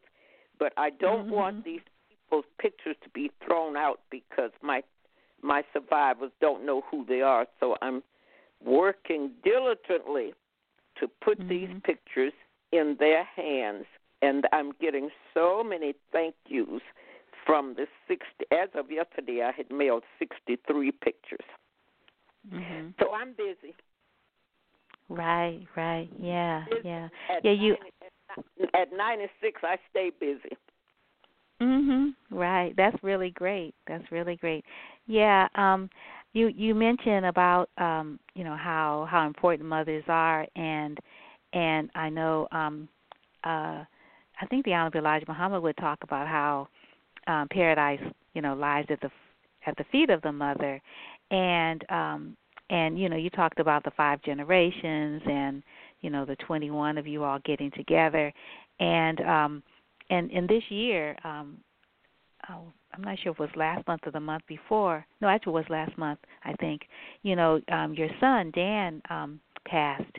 And I just wonder if you want to talk about Dan at all for our audience, I will say my son passed March 26th. It was March, okay. Yeah, doing the study, and in the last 4 days of Dan's life, he was not able to see any of his family, and we were not able to see him. That was the hardest thing for me. Anyway, I'll change that quickly because I'll go into tears. But Dan was a fantastic father. Dan's son, Javon's mother, died when Javon was 16 months old, and Dan raised Javon by himself. And he raised one of the most fantastic young men that you'd ever want to meet, and a very successful young man. But anyway, Dan devoted, that's why I said it's so important. I use the word mother, which you and I know is the first teacher. But any parent, and Dan had the responsibility of being the mother and the father for Javon, and he devoted his life to Javon and kept him very, very busy. He was champion swimmer. He played in the school band. He did trumpet in the marching band and the concert band. And today, Javon is a successful person in the corporate world in Washington, D.C., and he's only 28 years old. But even so, parents, mothers, and parents are the most important thing in anybody's life. So it's all about our upbringing and the neglect or the care that we received as children, which makes us into the kind of person that we grow into mature adults and into old age. I give my parents the utmost respect for what my grandparents, my parents, and my parenting, too, because I have, out of the 5 generations, all of them are just doing wonderful. All of my adult generations are college graduates because we make sure that that is a part of their life. When they graduate from high school, there's no other thing for them to do but go into college. No jobs, because once they start making money, they're not going to want to go to school. So you have to make sure that's important. But work while you're in college. But anyway, parenting is most important. And since Mother's Day is coming up, I will emphasize the importance of being a mother. It's a full-time job, but a very, very necessary job. Mm-hmm. Right. I wanted to ask you if there were any stories in your family about ancestors that had experienced enslavement, and if so, what stories do you recall? I recall my grandmother telling me, because my grandparents were not a part of slavery either, I don't believe, but my grandmother used to tell us about a girl that was, because, the white men used black women as belly warmers, as they were called at that time, because even if they have guests, they will use a black woman to sleep with their guests who came, but men that came without wives or didn't have wives. So we have a lot of mixed race children. And this little girl came to the fence or to the gate when some guest was visiting their master.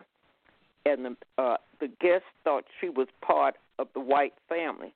So from that, after the master saw that, he branded the little girl's face so she would not be recognized as part of his white family. And that story has always stuck with me because can you imagine a child being branded in the face so that the white people would know that she belonged in the slave part of the plantation. So that's one story that stands out with me. But my grandmother told me that, and how she knew about it was not anything that she herself witnessed, but she knew about it. And another story that I have to tell you, my father was a man that didn't believe in women working, and the reason he did, he too felt that the woman's place at home to take care of the house and raise the children. I will say this, we always ate dinner together. My father owned the restaurant, but he came home every day at the same time so we could all eat dinner together. And when we come home from school, Louise and I don't care if my mother had baked my favorite caramel cake. That cake could not be cut until my dad came home, and we all ate together, and that would be our dessert. But anyway, my father said that he went to court with a friend of his whose wife was working in a white family, with a white family, and the judge asked this black man, and this white man was sleeping with this man's wife, this black man's wife. And the judge told the man, the white judge told the black man that is the boss paying her to work? And of course the man said sure. He said, well, if he's paying her, he is supporting her, and he should be able to go to bed with her. So my father, from that day on, never thought that a woman, or I'll even use the word the black woman, should work, because he thinks that the husband should be able to. But that judge said that white man had a right to go to bed with that black man's wife because he was paying her and supporting her. So those kind of stories, just, it's ridiculous. Yeah, definitely. Yeah, and it gives context to your father's, decision to provide for your mother, and that she wouldn't have to, to be at risk like that for abuse. The woman didn't work for that family, for that man to sexually violate her. She was performing another type of job, and so he added that to the job description, and the legal system didn't even protect her, from such violation, which, and it continues today, with women being violated sexually by people that have, more power than they do. That's a fact. Not literally, but in society. Hashtag Me Too is started because women are being violated repeatedly on the jobs. Yes, that's true. Yeah, job in school, it doesn't matter. If men, don't respect, the women, then, or the girls, then it's like, okay, well, if you want to move up in this position, or if you want this kind of whatever, then you're going to have to trade sexual favors for this position that I have the keys to. I'm the gatekeeper of. That's right. Yeah. That's very very strong today. Right. Yeah. And when I met you, it was in the Nation of Islam over on Fillmore and Gary, Temple or Mosque 26, and you were captain, Sadie Williams, and Sister Nita Ali was your first lieutenant, and this is we're like you were in Texas, we're moving from Houston to San Francisco, and you didn't just arrive in San Francisco when I met you, but I was just wondering if you could talk a little bit about your I don't know if you were part of that migration and that migratory move that people of African descent moved from the South to the West. The different, I moved here to follow my sister because her husband came out to work in the shipyard, and when so he was a part of that migration, and I was, because my sister and I were so very, very close. And so when she came, and wasn't long after I graduated from Hughes Business College in Houston, Texas, I came out. And, of course, I came out and I worked at Golden State Insurance. At that time was a black, very strong insurance company. That's why it breaks my heart today. I don't know of any strong black businesses. And I came out and worked at Golden State Insurance Company. But that's why I came. And today I somewhat regret that I didn't stay in Houston and keep my father's restaurant going. But then that didn't happen, and it wasn't meant to be. But I know it would have been nice because it wouldn't have been a one-generation business. But anyhow, I came into the Nation of Islam because of the school.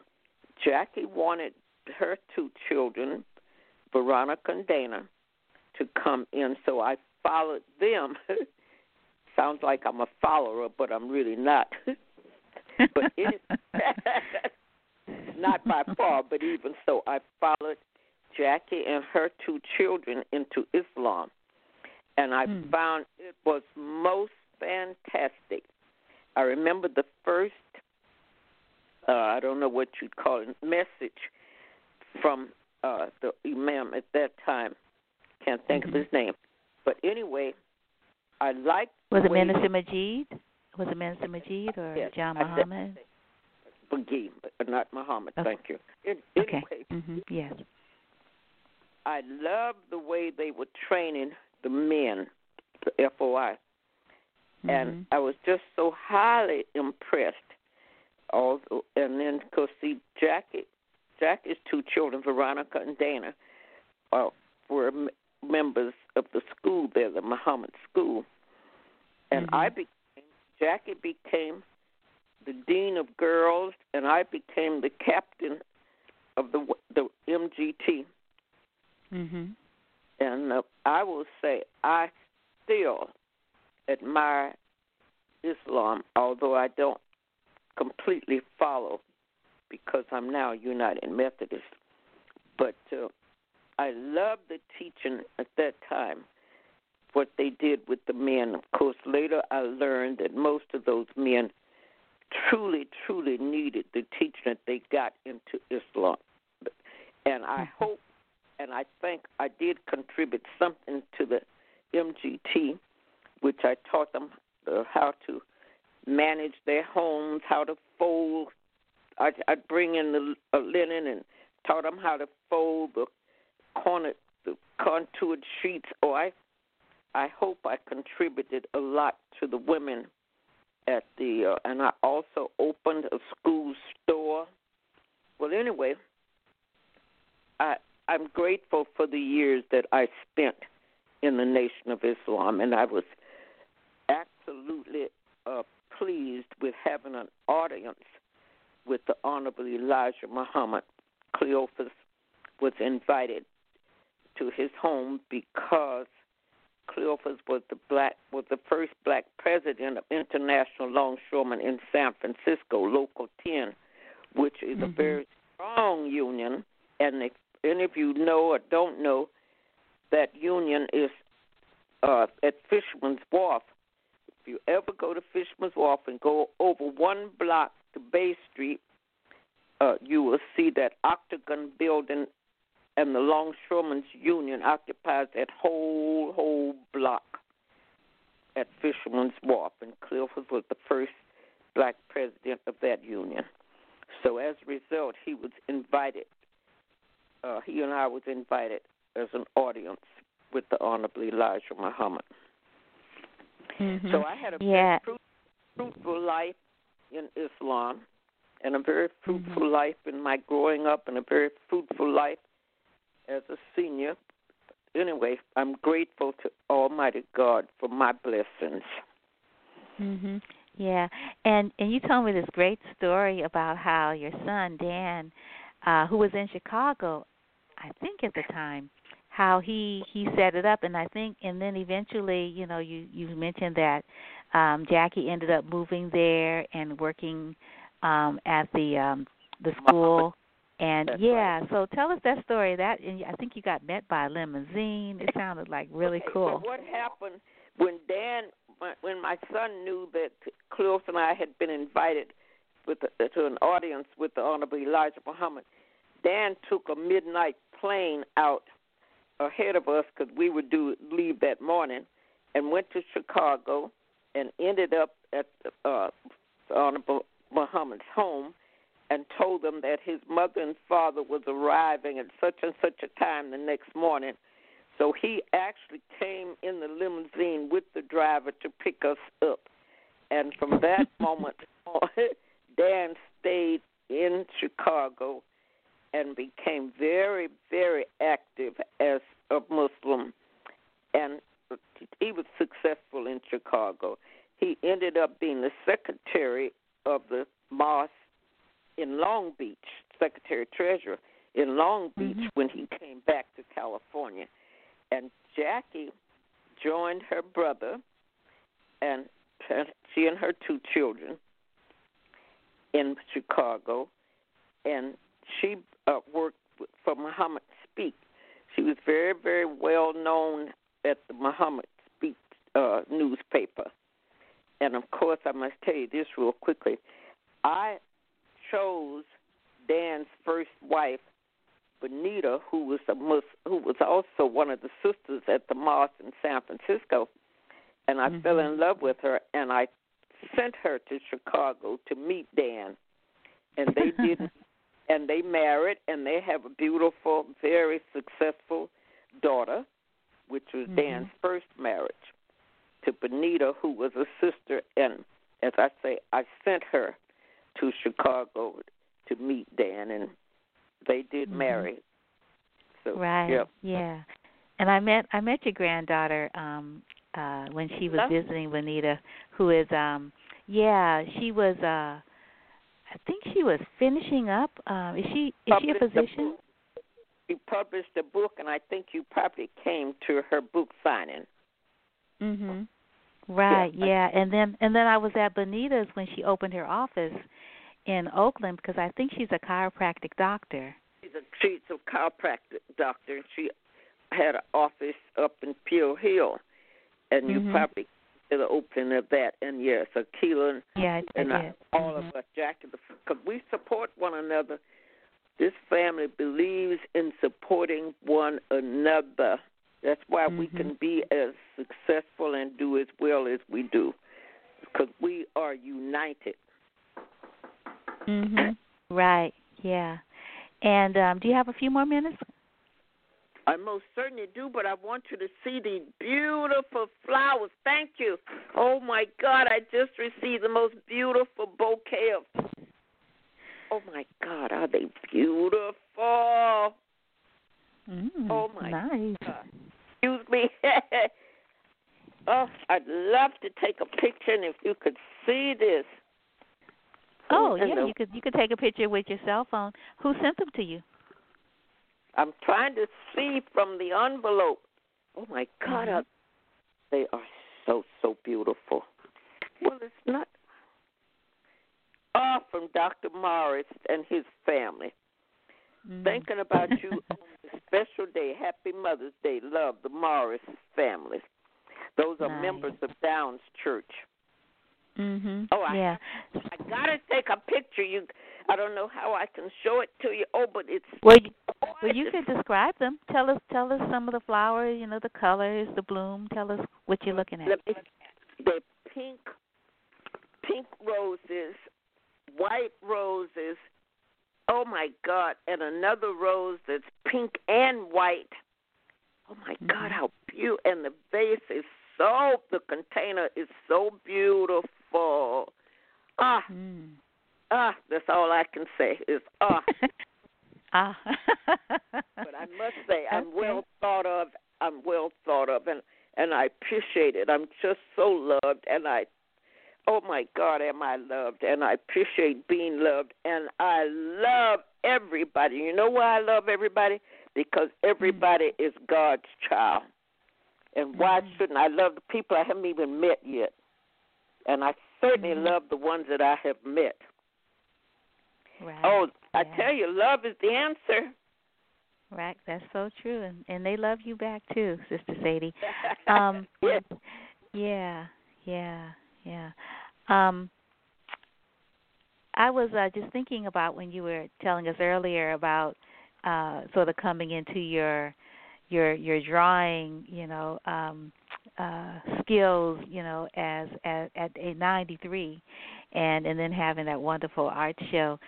I was just thinking how, when you and Brother Cleophas would travel, you would take pictures. So you have all these beautiful pictures of your travels, and then he would write the story about your travels. And I was wondering if you could talk a little bit about that and tell us some of the stories, particularly like maybe South Africa, because the former, minister of Downs was South African. And that's right. Now let me tell you, and he is getting. Of course, I don't know if this is going to happen now, because he still does tours for South Africa, and he had one coming up for November of this year.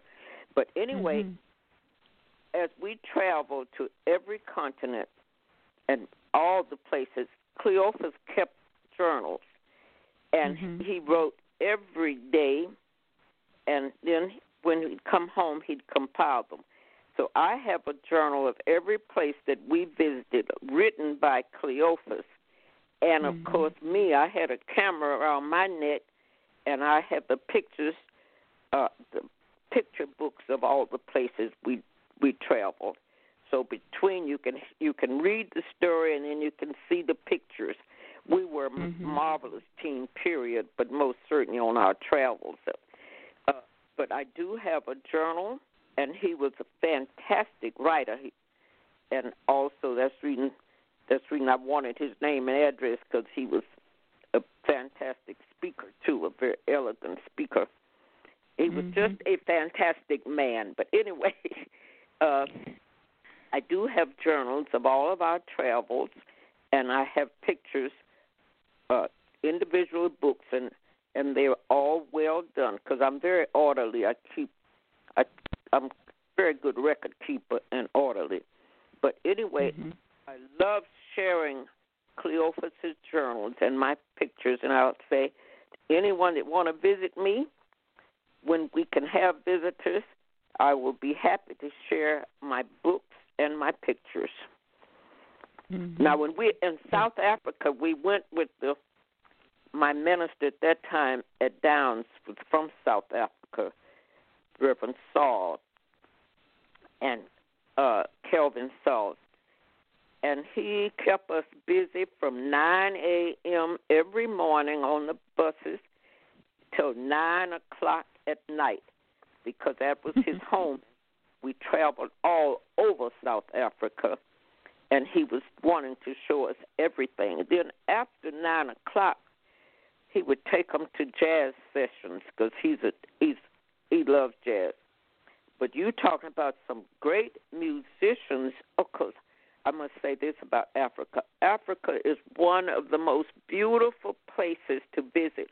And remember that the United States do not ever show you the wealth of the people and the beauties of the cities. Intend for black people to know how rich and intelligent, oh, God, you talk about intelligence, and how they make and do absolutely anything and do it well. I would tell people every black person should visit Africa. I hear people rather visit Europe than Africa, but they really don't realize what they are missing in their own lives to know who they are. There's no way for you to really know who you are until you know about Africa. Africa is one of the most intelligent places and the most intelligent people. And those children there, all of them are eager to learn. But be sure that the white media will never let you know the wealth of the people and the wealth of the country in Africa. Beautiful cities, beautiful homes, beautiful, and they do everything. They do what the South used to do, especially Houston used to do in black. They run everything in Africa. I used to ask Brother Cleophas if he would put money in Africa, and especially Zimbabwe, which is one of my favorite places. Oh, Sister Sadie, you're breaking up right at the moment. All right. Is it time for me to be off? Say it again. All right. Is it time for me to finish? Oh, no, I just was wondering, all of a sudden you're breaking up. I was just wondering, maybe, I don't know what's happening with our connection. But I wanted to be able to hear what you're saying. That's why I was telling you that you were breaking up. I was just talking about how wealthy Africa is, and the media of America will never want black people to know how intelligent Africans are. Mhm. Right. Yeah.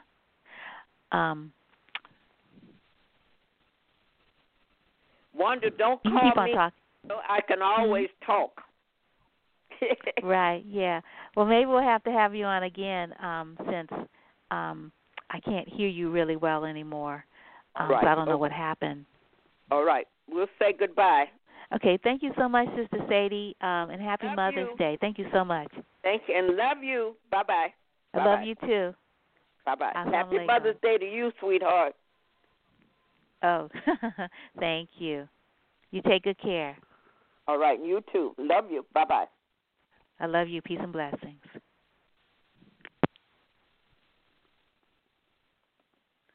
So we are going to close with something from Leroy Moore. Actually, I didn't realize that I had all these poems here. I've got The Real Jim Crow and Moan to Me, and I don't remember these particular poems. And then we've got the song Strength of a Man story that he told us that he wrote the lyrics to. So I'm going to play The Real Jim Crow, this poem, and then we'll close with this Strength of a Man story. And don't forget, today at 4 o'clock, there's going to be that really wonderful program, and you can go to Crip Hop Nation in Facebook to be able to get the information about the program today, and also Leroy F. Moore, Leroy Franklin Moore, is another way you can find them on Facebook.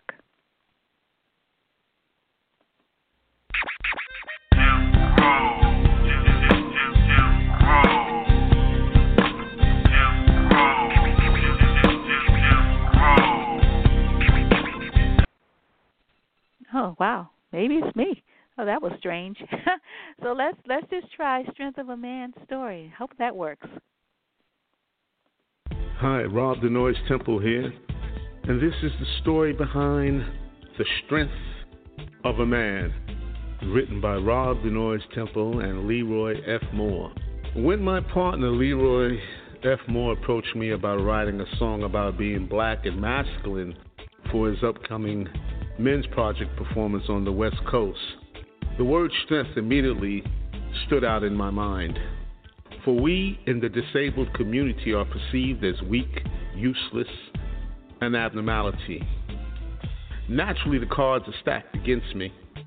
Being black, being disabled, being old arises questions of my masculinity. Having been married 3 times, I have been blessed with 3 beautiful wives in my life. Yet some men and even women may wonder what a woman might see in me. Because of my physical disability, I am perceived as less than a man in their eyes. Perhaps I cannot do some of the things that men can do, fix cars and household repair, etc. However, does that make me less than a man? I hold a black belt in Taekwondo. Does that increase the machismo in me?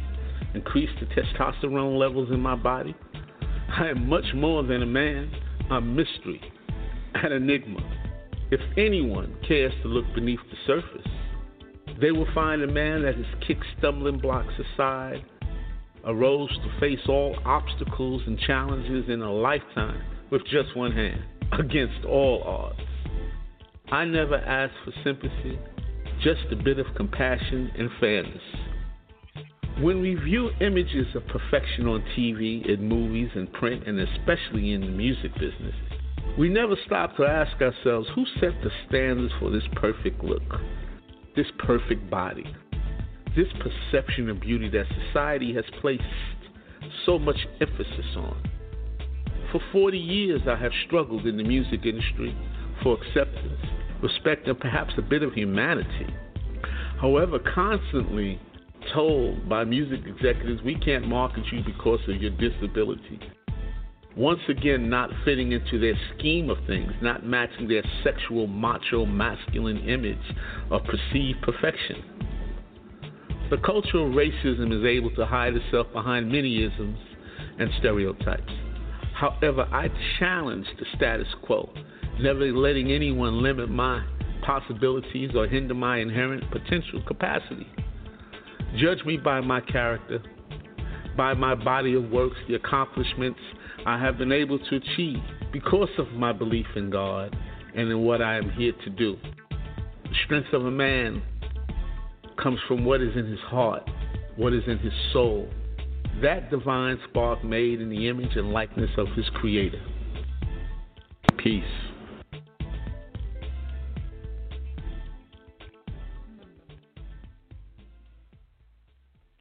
Well, I'm not quite clear on why the reception was so weird, but anyway, I'm glad it came clear in the end. I want to share some poetry that comes into my mailbox every day, and this is from the Academy of American Poets,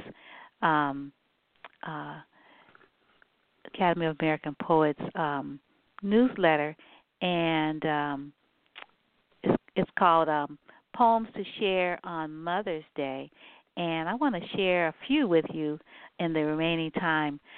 This one here is Today I Remember the Creator, the Lion-Hearted, and that's For My Mother by May Sarton. Let's see if there was more to it than that. Oh, here we are. Once more I summon you out of the past with poignant love, you who nourish the poet and the lover. I see your gray eyes looking out to sea in those Rockport summers, keeping a distance within the closeness which was never intrusive, opening out into the world. And what I remember is how we laughed till we cried, swept into merriment, especially when times were hard. And what I remember is how you never stopped creating and how people sent me dresses you had designed with rich embroidery and brilliant colors because they could not bear to give them away or cast them aside. I summon you now not to think of the ceaseless battle with pain and ill health, the frailty and the anguish. No, today I remember the Creator, the Lion-Hearted. So that was For My Mother from Coming into 80 by May Sarton. And let's read a few more. I saw one that's by Lucille Clifton. Love Lucille Clifton. And this one, and I see a Wanda Coleman too. So we're going to do the Lucille Clifton first. My mama moved among the days, and Lucille Clifton is an ancestor. She is the author of Blessing the Boats, New and Selected Poems, and that particular collection won the National Book Award and was selected a Chancellor of the Academy of American Poets in 1999. And she was born in 1936 and made her transition 10 years ago in 2010. So I shade to her memory. My mama moved among the days like a dream walker in a field. Seemed like what she touched was hers. Seemed like what touched her couldn't hold. She got us almost through the high grass. Then seemed like she turned around and ran right back on in. So that's Mama Moved Among the Days by Lucille Clifton. I'm going to read another one, Cutting Greens. Cutting greens. Curling them around, I hold their bodies in obscene embrace, thinking of everything but thinking of everything but kinship. Collards and kale strain against each strange other, away from my kiss-making hand and the iron bed pot. The pot is black, the cutting board is black, my hand, and just for a minute, the greens roll black under the knife, and the kitchen twists dark on its spine, and I taste, in my natural appetite, the bond of live things everywhere. Okay. And this one here is by Wanda Coleman. Dear Mama, 4. And Wanda Coleman was born in 1946, and she's the author of several poetry collections, including Bathwater Wine, 1998, which won the Lenore Marshall Poetry Prize. Dear Mama, when did we become friends? It happened so gradual I didn't notice. Maybe I had to get my run out first. Take a big bite of the hunky world and choke on it. Maybe that's what has to happen with some uppity youngsters, if it happens at all. And now the thought stark and irrevocable, a being here without you shakes me. Beyond love, fear, regret, or anger, into that realm children go, who want to care for, protect their parents, as if they could, and sometimes the lucky ones do, into the realm of making every moment important, laughing as though laughter wards off death, each word given received like Spanish 8, treasure to bury within against that shadow day, when it will be the only coin I possessed with which to buy peace of mind. So that was Wanda Coleman. That was beautiful. And Juan Felipe Herrera, who lives here in the Bay, my mother's name, Lucia, and Juan Felipe Herrera was born in 1948. And he's a poet laureate of the United States, and he served on the board of chancellors of the Academy of American Poets from 2011 to 2016. Your hands, my hands, kindness dances, silences sitting, you, I, El Paso, Texas, Segundo, Barrio, Juarez, 1918, 1936 in gypsy dress, actress. You sing, I sing, we sing, lullabies of old, this, now lines now, my birth, heart now, life, all life, now I bow to you. So that was Juan Felipe Herrera. That was beautiful. And then we've got Lee Young Lee. And Lee Young Lee was born in 1957 in Jakarta, Indonesia, to Chinese parents. I asked my mother to sing. She begins, and my grandmother joins her. Mother and daughter sing like young girls. If my father were alive, he would play his accordion and sway like a boat. I've never been in Peking or the Summer Palace, nor stood on the great stone boat to watch the rain begin on Ming Lake, the picnickers running away in the grass. But I love to hear it sung, how the water lilies fill with rain until they overturn, spilling water into water, then rock back and fill with more. Both women have begun to cry, but neither stops her song. So that was Lee Young Lee.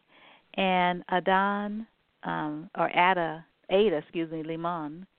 Let's try this one. The Raincoat, 1976 is, she's the author of Carrying and The Bright Dead Things, and which was a finalist in the National Book Award. When the doctor suggested surgery and a brace for all my youngest years, my parents scrambled to take me to massage therapy, deep tissue work, osteopathy, and soon my crooked spine unspooled a bit. I could breathe again and move more in a body unclouded by. My mom would tell me to sing songs to her the whole 45-minute drive to Middle 2 Rock Road and 45-minute back from physical therapy. She'd say even my voice sounded unfettered by my spine afterward. So I sang and sang because I thought she liked it. I never asked her what she gave up to drive me, how her day before was before this chore. Today, at her age, I was driving myself home from yet another spine appointment, singing along to some maudlin but sordid song on the radio. And I saw a mom take her raincoat off and give it to her young daughter when a storm took over the afternoon. My God, I thought, my whole life I've been under her raincoat thinking it was somehow a marvel that I never got wet. So I want to close with an ashe to all the mothers past, mothers futures, and to wish you all happy Mother's Day, and happy Mother's Day to the men who are also mothers, who are mothering, like Sister Sadie's son Dan, who just made his transition March 26, 2020. And, thank you so much for joining us for this wonderful program. And we have 5 more minutes. So what are we going to do? We're going to try this, maybe try playing this Strength of a Man one more time. Maybe it'll play better this time. Hi, Rob the Noise Temple here, and this is the story behind The Strength of a Man, written by Rob the Noise Temple and Leroy F. Moore. When my partner Leroy F. Moore approached me about writing a song about being black and masculine for his upcoming Men's Project performance on the West Coast, the word strength immediately stood out in my mind. For we in the disabled community are perceived as weak, useless, and abnormality. Naturally, the cards are stacked against me. Being black, being disabled, being old arises questions of my masculinity. Having been married 3 times, I have been blessed with 3 beautiful wives in my life. Yet some men and even women may wonder what a woman might see in me.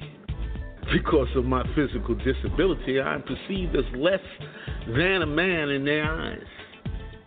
Perhaps I cannot do some of the things that men can do, fix cars and household repair, etc. However, does that make me less than a man? I hold a black belt in Taekwondo. Does that increase the machismo in me? Increase the testosterone levels in my body? I am much more than a man. I'm mystery, an enigma. If anyone cares to look beneath the surface, they will find a man that has kicked stumbling blocks aside, arose to face all obstacles and challenges in a lifetime with just one hand, against all odds. I never asked for sympathy, just a bit of compassion and fairness. When we view images of perfection on TV, in movies, and print, and especially in the music business, we never stop to ask ourselves who set the standards for this perfect look, this perfect body, this perception of beauty that society has placed so much emphasis on. For 40 years, I have struggled in the music industry for acceptance, respect, and perhaps a bit of humanity. However, constantly told by music executives, we can't market you because of your disability. Once again, not fitting into their scheme of things, not matching their sexual, macho, masculine image of perceived perfection. The culture of racism is able to hide itself behind many isms and stereotypes. However, I challenge the status quo, never letting anyone limit my possibilities or hinder my inherent potential capacity. Judge me by my character, by my body of works, the accomplishments I have been able to achieve because of my belief in God and in what I am here to do. The strength of a man comes from what is in his heart, what is in his soul. That divine spark made in the image and likeness of his Creator. Peace.